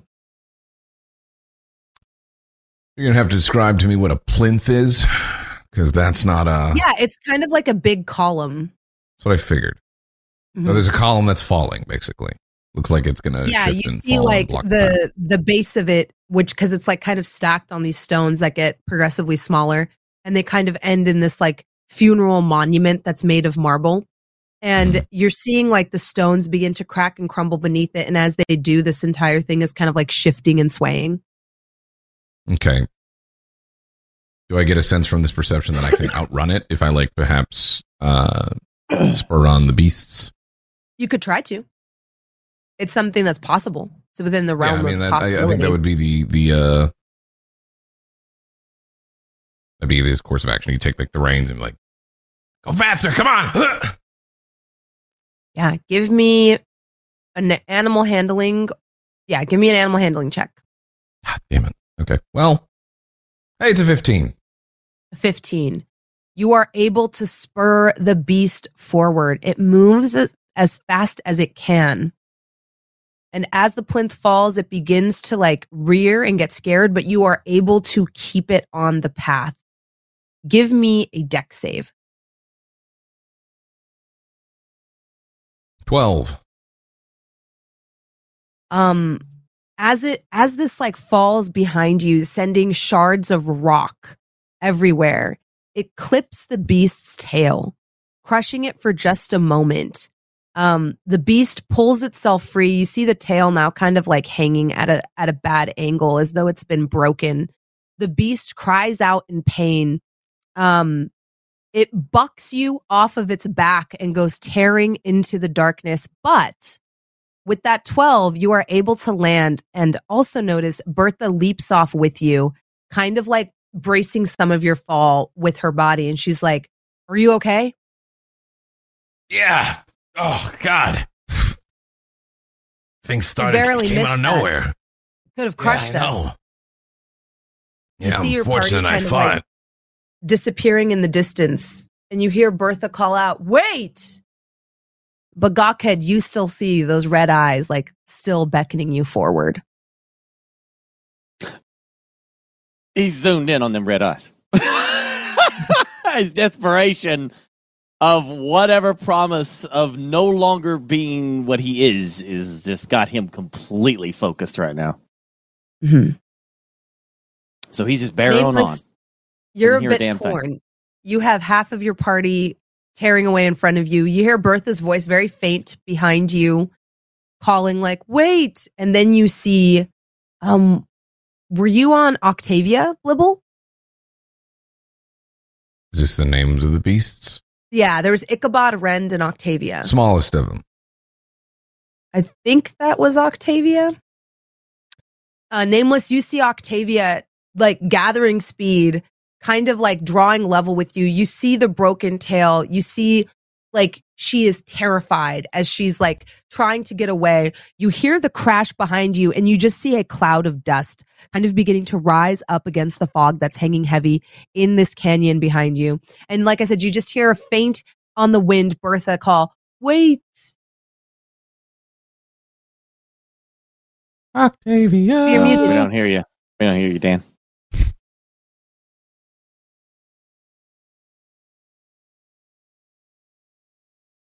Hold on. Can you hear me now? Yes. Okay. So seeing that my beast is in trouble, I pull on the reins to stop my current mount and then try my best to stop the other beast from charging. Get her to try to stop and her as best as I can. Yeah, do you try to like physically stop her? I think I would shout to try to get her to stop first before trying anything physical. Give me an animal handling or intimidation as you try to like kind of scare her. 4 intimidation. 4. Yeah. You notice like she's in too much pain. In fact, you notice like the dislocated tail in the back as like as your mount kind of slows down, she just like continues to tear past it towards what she perceives as safety. Then back up, I will try as she's coming toward me to grab her reins and try to stop her physically. Yeah. Give me an athletics check. 21. 21, yeah. Boy. You make this look good. You're able to leap off of your mount onto Octavia, grab both of the reins, and stop her.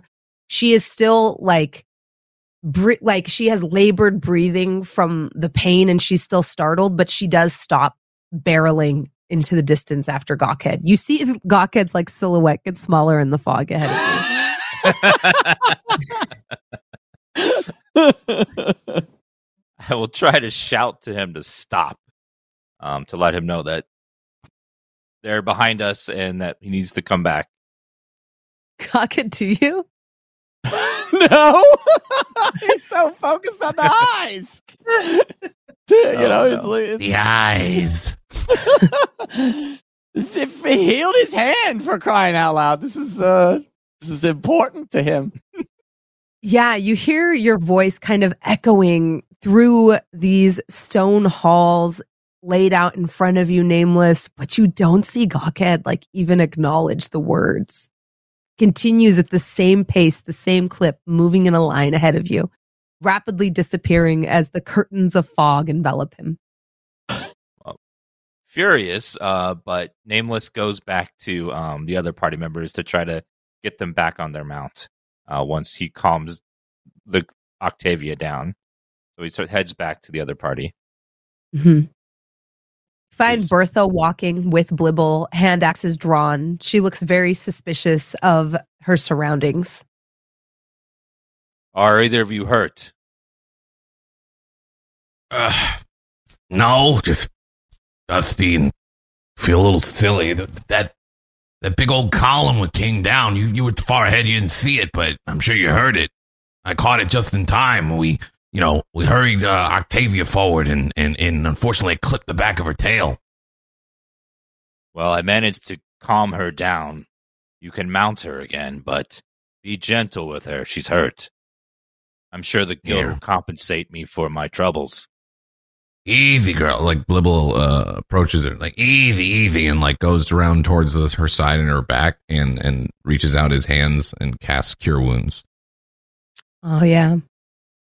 As you do, you see the tail that was like kind of hanging off at a disturbing angle crack back into its normal position as soothing light envelops it, and you see her calm down.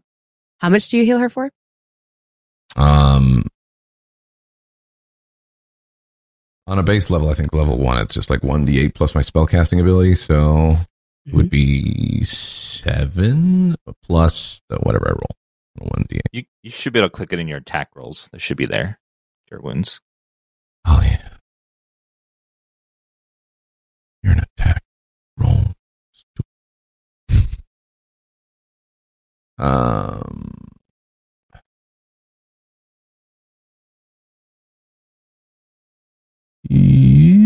So many things.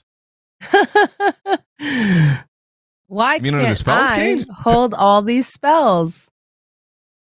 Let me see. Let me see if I can help.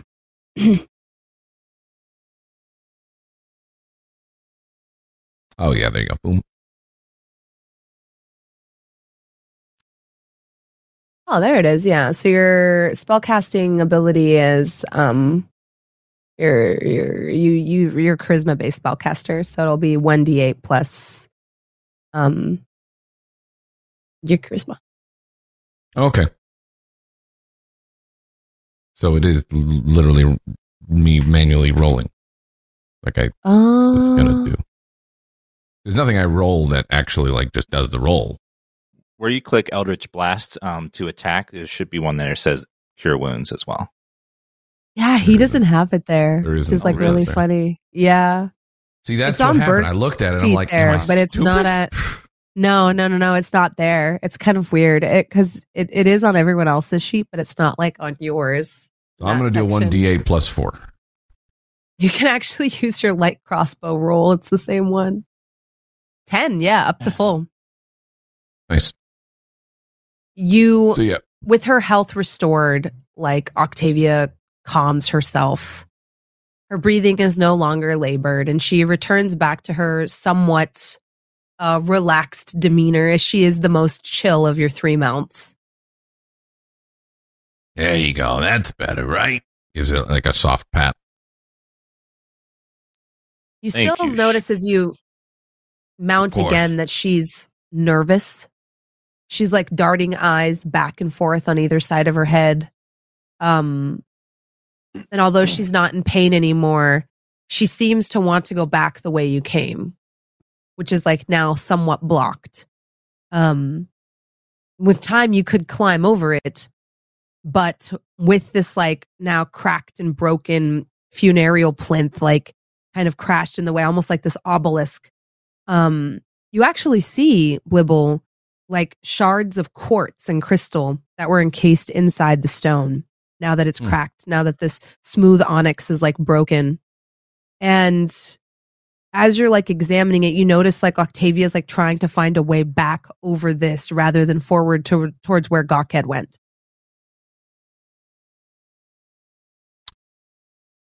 Yeah, I don't want to go further that way anyways, too. Girl, but what do you make of this, Nameless? Where even are we? Why are we here?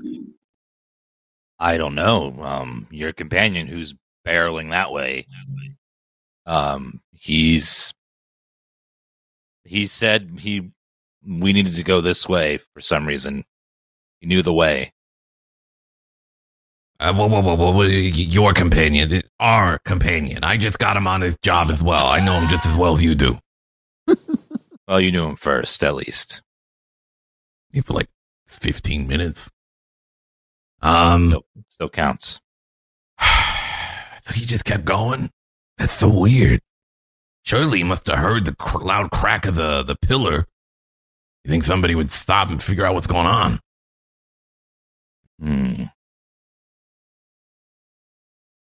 It was very strange. He would just kept going after I shouted. You familiar with any of this? No. She looks inside the plinth and like picks up one of like the crystals that is broken off. Examining it between her fingers. Let's see what she can ascertain as she's like trying to figure out why the boar is drawn to it.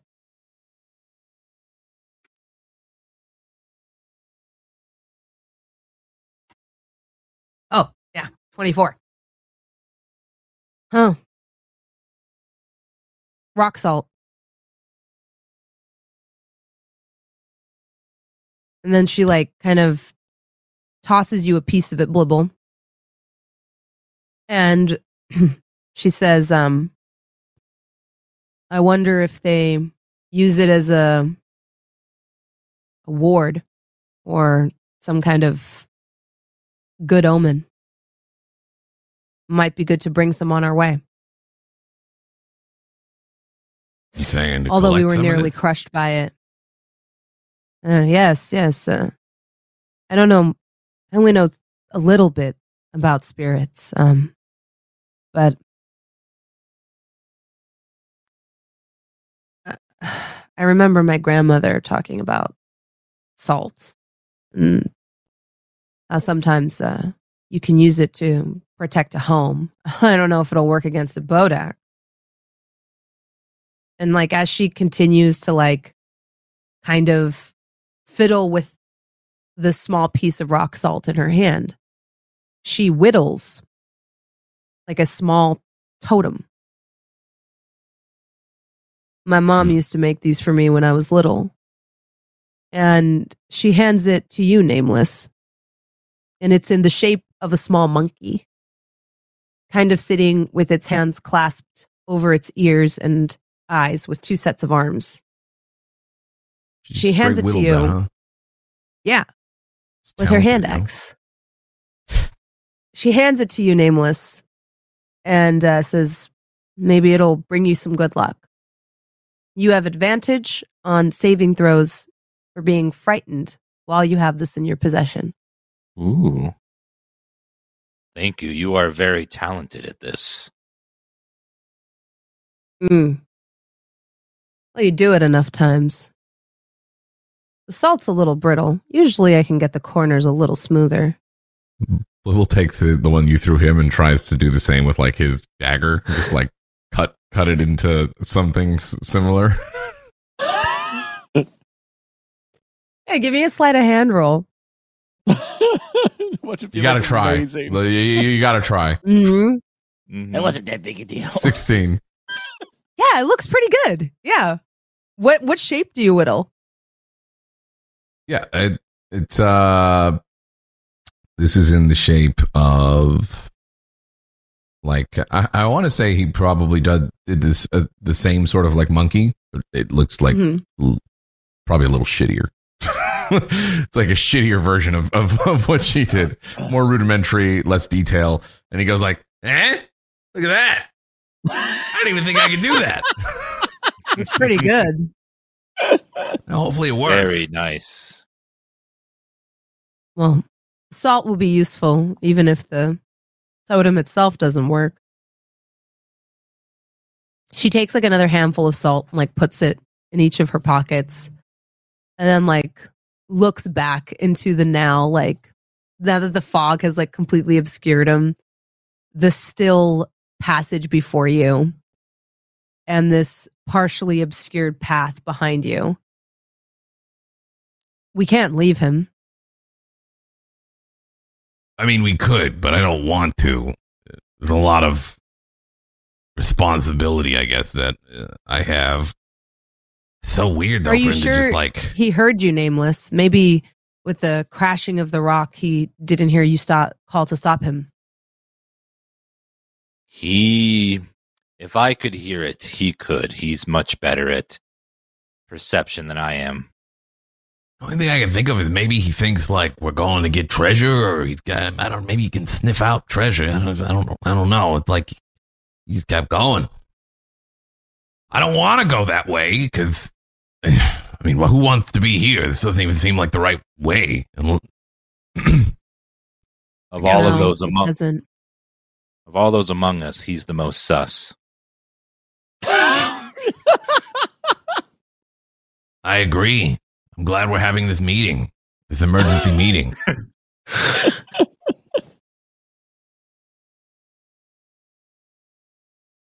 Well, we do need to rescue my beast, at least. He took off with her. Yeah, we can't just leave your beast there. And I suppose we should figure out what's going on with him. Let's keep our weapons ready just in case. Yeah, I'd say let's be on our guard. This place just feels... You feel that too, right? All right. It has the stillness of a grave.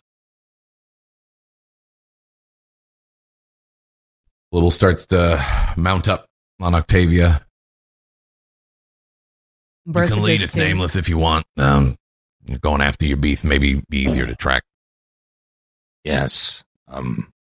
I shall lead us. I get back on the big mountain. Once they're on their mounts, I start going forward in the direction that Gawkhead went. Mm-hmm. Yep. Meanwhile, Gawkhead, you find yourself in this strange, scintillating with light cavern. The walls around you are glassy, as though the rock itself has been melted with an impact of great arcane force. You see your reflection in the stalagmites and stalagmites around you. And as your beast moves forward, you hear almost a metallic clink as its hooves make contact with the ground. It doesn't sound like the same sort of rocky grinding you were hearing before. It's almost like it's stepping on something a lot more resonant.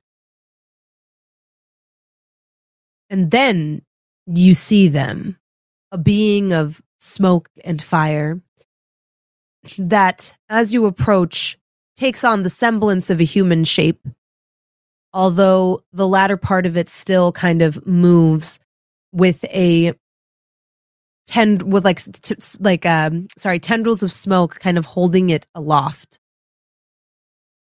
The two piercing, fiery eyes look down on you, and the being says to you, "Greetings. They call me Scoria." Well, Gawkhead will get down from the mount. It kind of takes its reins and, puts it on one of those stalagmites or something that's close by. And it's like, hey, stay there, beastie. And he comes over to Scoria and says, "So you led me here, and I have come." Yes. This goblin that travels with you, this Blibble, he has failed to make good on a covenant between us.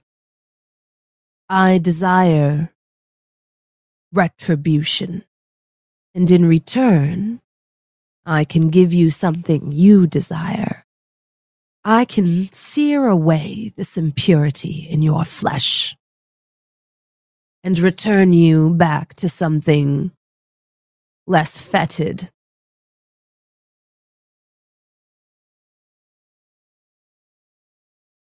So you could undo the curse that was put on me? Is that what you're implying? And does this involve that little goblin dying for you? Yes.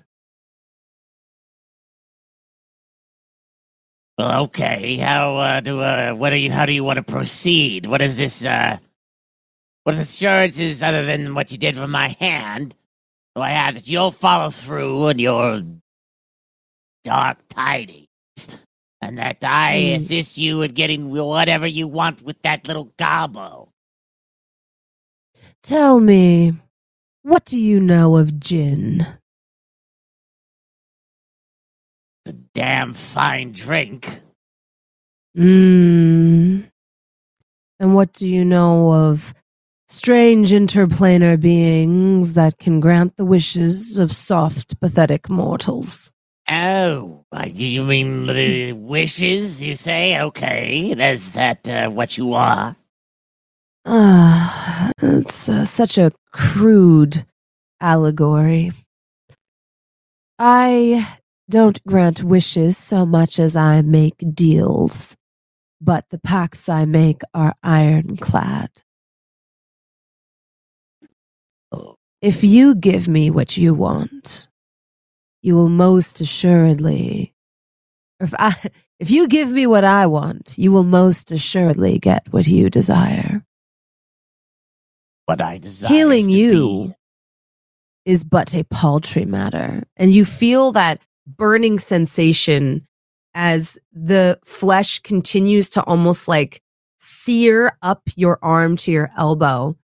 And as it burns and flakes away in agony, fresh skin is revealed underneath.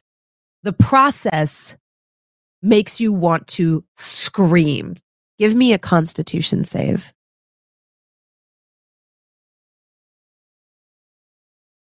You are able to suppress the urge to shriek as the pain racks you. You feel like your nerve endings are on fire. But you're able to avoid letting out a shriek that would potentially echo through this cavern. Well, Gawkins is obviously going to grab his arm and be like, but not scream. Yeah. And then smile very brightly, as if because he hasn't seen his own flesh like that in a very, very long time. So to see it, it really sears into his mind. What do you need done? What exactly do I need to do?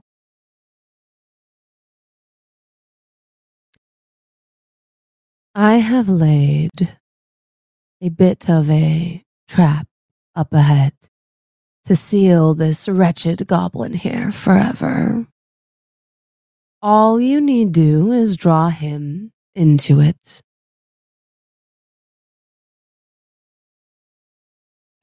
Well, sealed in here forever is not exactly murder, so it's not that bad. Maybe you could etch out a good life here on his own. Okay, I'll just take your lead then. I need to entice them, give them a reason why I need to push forward here. I see. Bring him to this spot. If you can separate the other one from him, that may reduce the chances for collateral. Which one? Well, there's two of them. There's the big orc and the resurrected orc lady. If you can find a way to separate them, I don't see why I should take their lives. It's just the small one I want to play with. Well, none of my business, I would say. Can I have his treasures when you're done? Of course, I have no need of gold. And as he says this, he conjures a hand with like 16 rings on each finger, all of them jewel encrusted. Maybe you can lure them here with this. And he offers you one of the rings, balanced precariously on one nail, sharpened into a wickedly manicured claw. Bony little fingers pluck at that little ring away. So I tell them that the treasure I found treasure here, bring them here, and that I sense this is where we're supposed to be. There was a dragon horde in these parts not so long ago. Could be that you could convince them that it's here.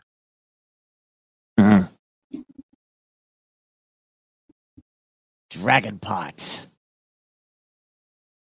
I'm not even interested really in the dragon parts. The last time I tried to bring that up, that stupid little goblin took me away from the treasure that I could have had with the horns. But I can make it to where that stupid little goblin will never bother you again. Yeah, they always making fun of the way I smell and the way I look. Fine, I'll do what I can to get them inside.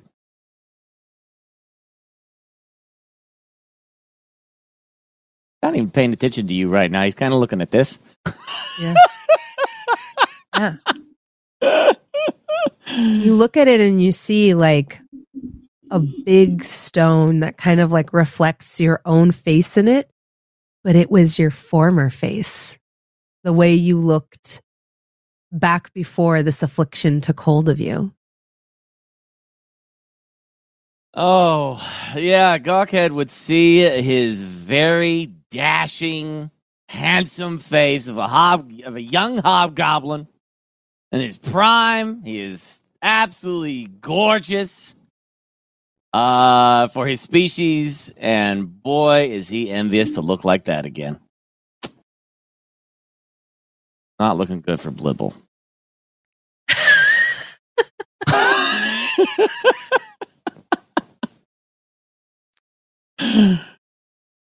Yeah. And the entity kind of retreats into the shadow. Indeed.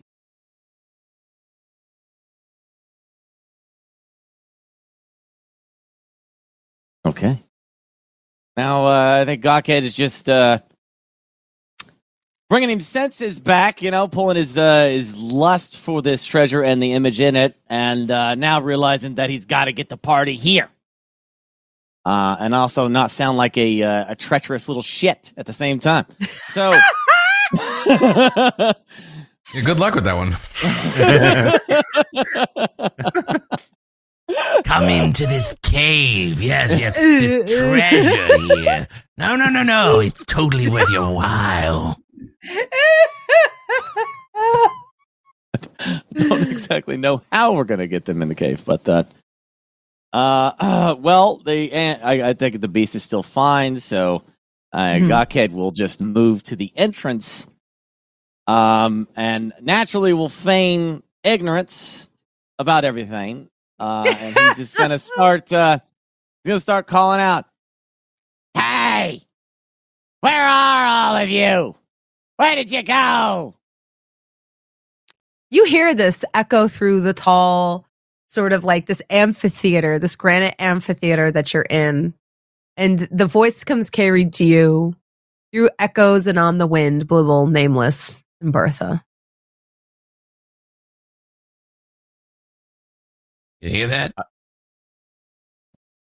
think I hear his voice calling. Yeah. Everything's all echoey. It's gotta be him. Perhaps he just didn't hear me. I don't know. Over here.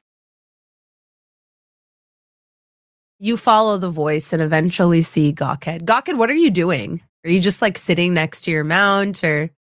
He's just standing. He's standing outside, all lurched over like he is with his brim hat, And he's got that ring in his hand. And he's just standing there like, to his best ability, acting confused and dazed. Why the two of why were you all not behind him? So he's just kind of standing at the entrance of this cave, and he's just kind of gesturing. Yeah, give me a deception check to see how well you're selling it. Oh, no. Oh, dear. Yeah. Gawkhead rolls an 8.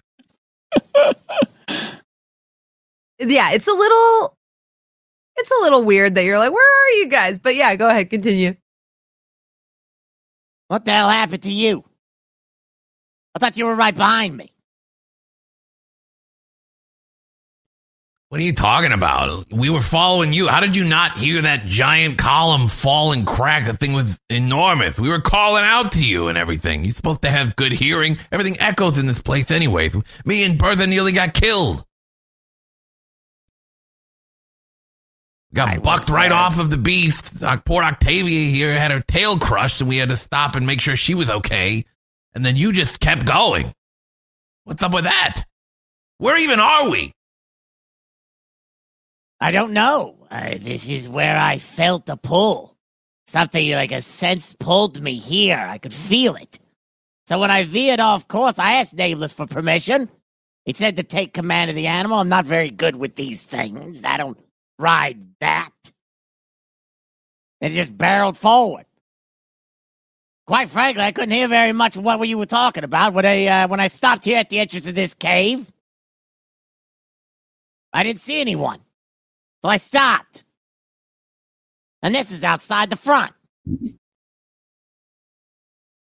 The heck is that? I think it's a ring. Very just pretty. Looking at him, just squinting like, fuck is he on about? I roll an insight, I suppose. Yeah. It's treasure. Rolled a 10. You know something's off, but you don't know quite what. Sure. It's a little convenient for there to just be a ring, like that. Yeah, exactly. Even on a baseline level, that would be so weird. Yeah. like the math ain't mathin'. It just seems a bit off. Like, how did a ring roll outside of the cave? And so like, let me get this straight. You didn't hear us at all in a place where any sound is deafening because of the stillness and the reverberation on the rocks and the walls.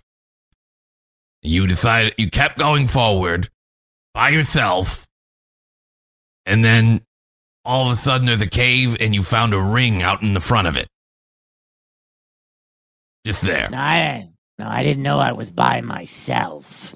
I'm riding this animal. I don't understand the controls of this thing. It's quite unnatural for me to deal with something so big. When it's going forward, it's going forward.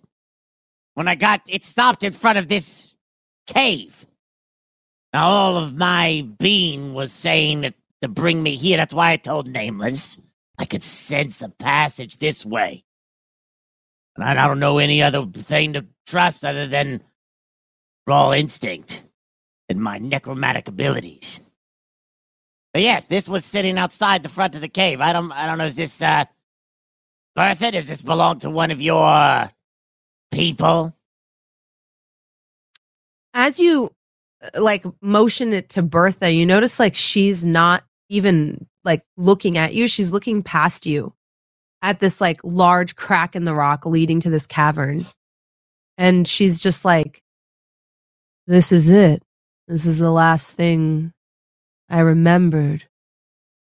We're near it. We can't be here. We've gone the wrong way. This is where I fell. We should not be here. And you see her turn to you, Blibble. I think the animals were right. We need to leave. This is it. This is the stone I told you that reflected with the quartz inside, and we need to leave. And you see her start to get really worried. All right, we can go. I don't even want to be here anyways. Nameless? Well, we could go the other way, but it's blocked heavily. It would take a long time to clear. I got something for that. I can use a spell that should shatter up the area and crack apart the beam. Is it this? Did you go in the cave to deal with? Did you go in the cave while we were gone? Yeah, I stepped inside and I grabbed this. Oh, you said it was outside. Yeah, it's outside right out here. I stepped inside, like a couple feet. He said he stopped out here. The beast stopped out here, and the ring was right there. Yeah. What's going on with you, Goked? Oh my God, do we have to get into the fine details? The ring was 5 feet inside the cave. I dismount from animal, step inside, grab ring, ta-da, ring. What'd you see inside? I don't know, it's shimmery kind of looking thing. The stalagmites in there. Were there any It's like a exits, cave. or was it just a room? I don't know. Either way, Bertha's saying that this was the place that she was felled. It just sounds like you were supposed to deal with the situation out here. Is this not the part of that with your guild mission? I failed in the situation out here, and now my entire adventuring party is Bodax. I don't want to see the same fate befall someone else. What you're probably holding is, it's the greed of that led the first party of adventurers here, and it was trying to rescue them that led my party here. I don't want to be a Bodak.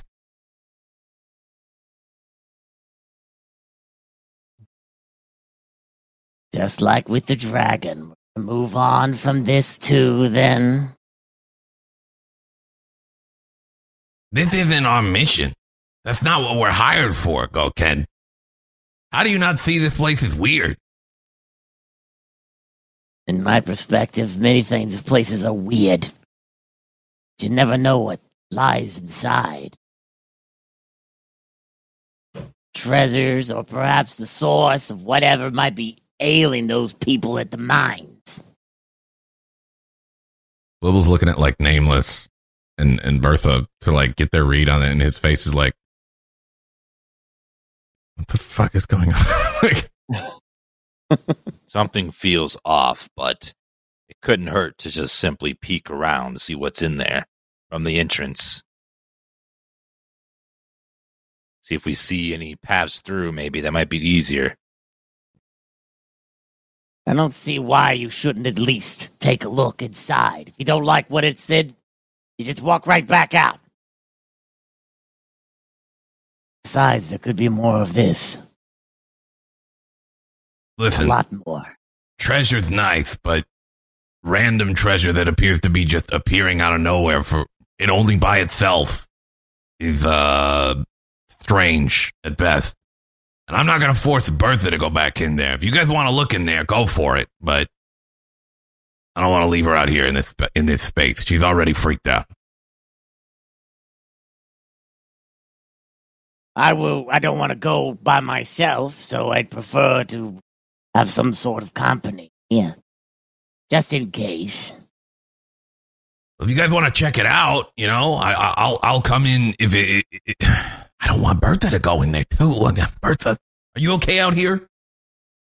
Bertha, like, still has her axes out and kind of like sidling up to you is just like, splitting the party has never been good wisdom. If you must go, I will go with you, but I just don't think we should linger here. We don't know if that Dracolich spirit is still here. You have to be careful.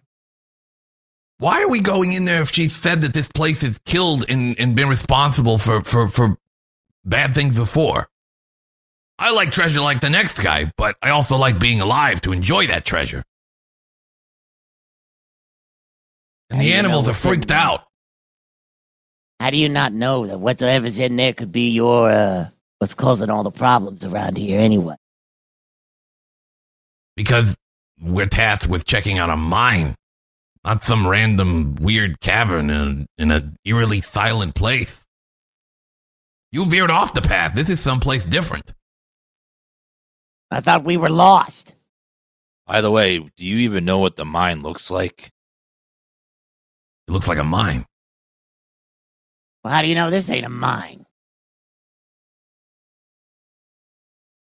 All I can tell you is that this is where I was drawn. I could feel that this is something important. I don't know why this was there. I thought maybe it was from Bertha's party members. But there's an energy here. Party members? Let me see. Oh, he's very hesitant to hand this to you. Yeah. He's trying to like let you looking at it, but not like handing it to you. Not touch it? Yeah. The investigation, I think. Yeah, it's only a 12. I don't recognize it, but like she cocks an eyebrow. It must have not been laying here long. It's not tarnished. There's no dirt on it. Looks brand new. Looks cleaner than me. She like dusts off her armor.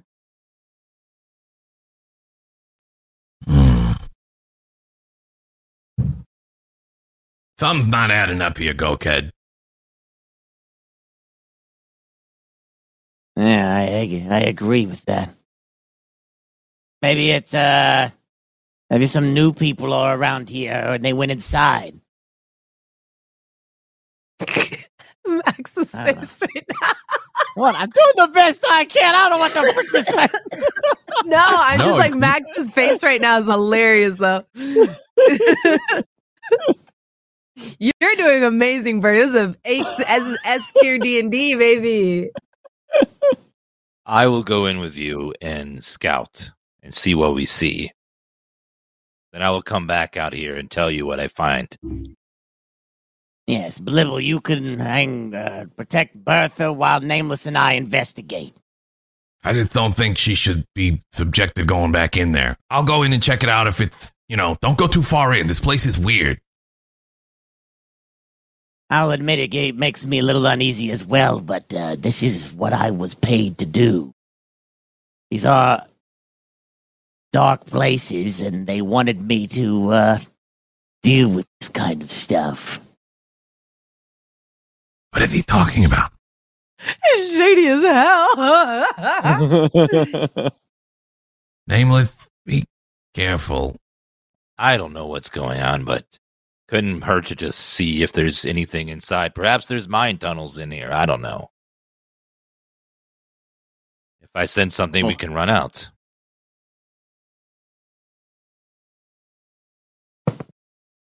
And I feel bad having you go in. I can't leave Bertha here, though. And I don't want her to go in there. What are you so afraid of? How do you not feel that this place is weird? She literally has told you this is where she died. That makes it more interesting to me. Listen, I like treasure as much as the next person, like I said, but I'm not willing to die, and I'm certainly not willing to subject her to that.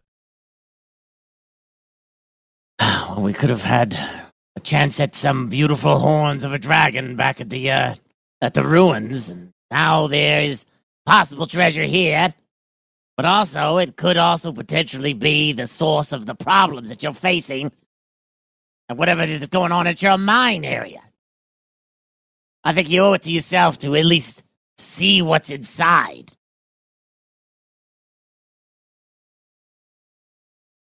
I mean, there's no saying that this is the source, and there's no saying that it's not. This isn't even the mine area. Listen, we're wasting so much time. This isn't even our mission. Go check it out.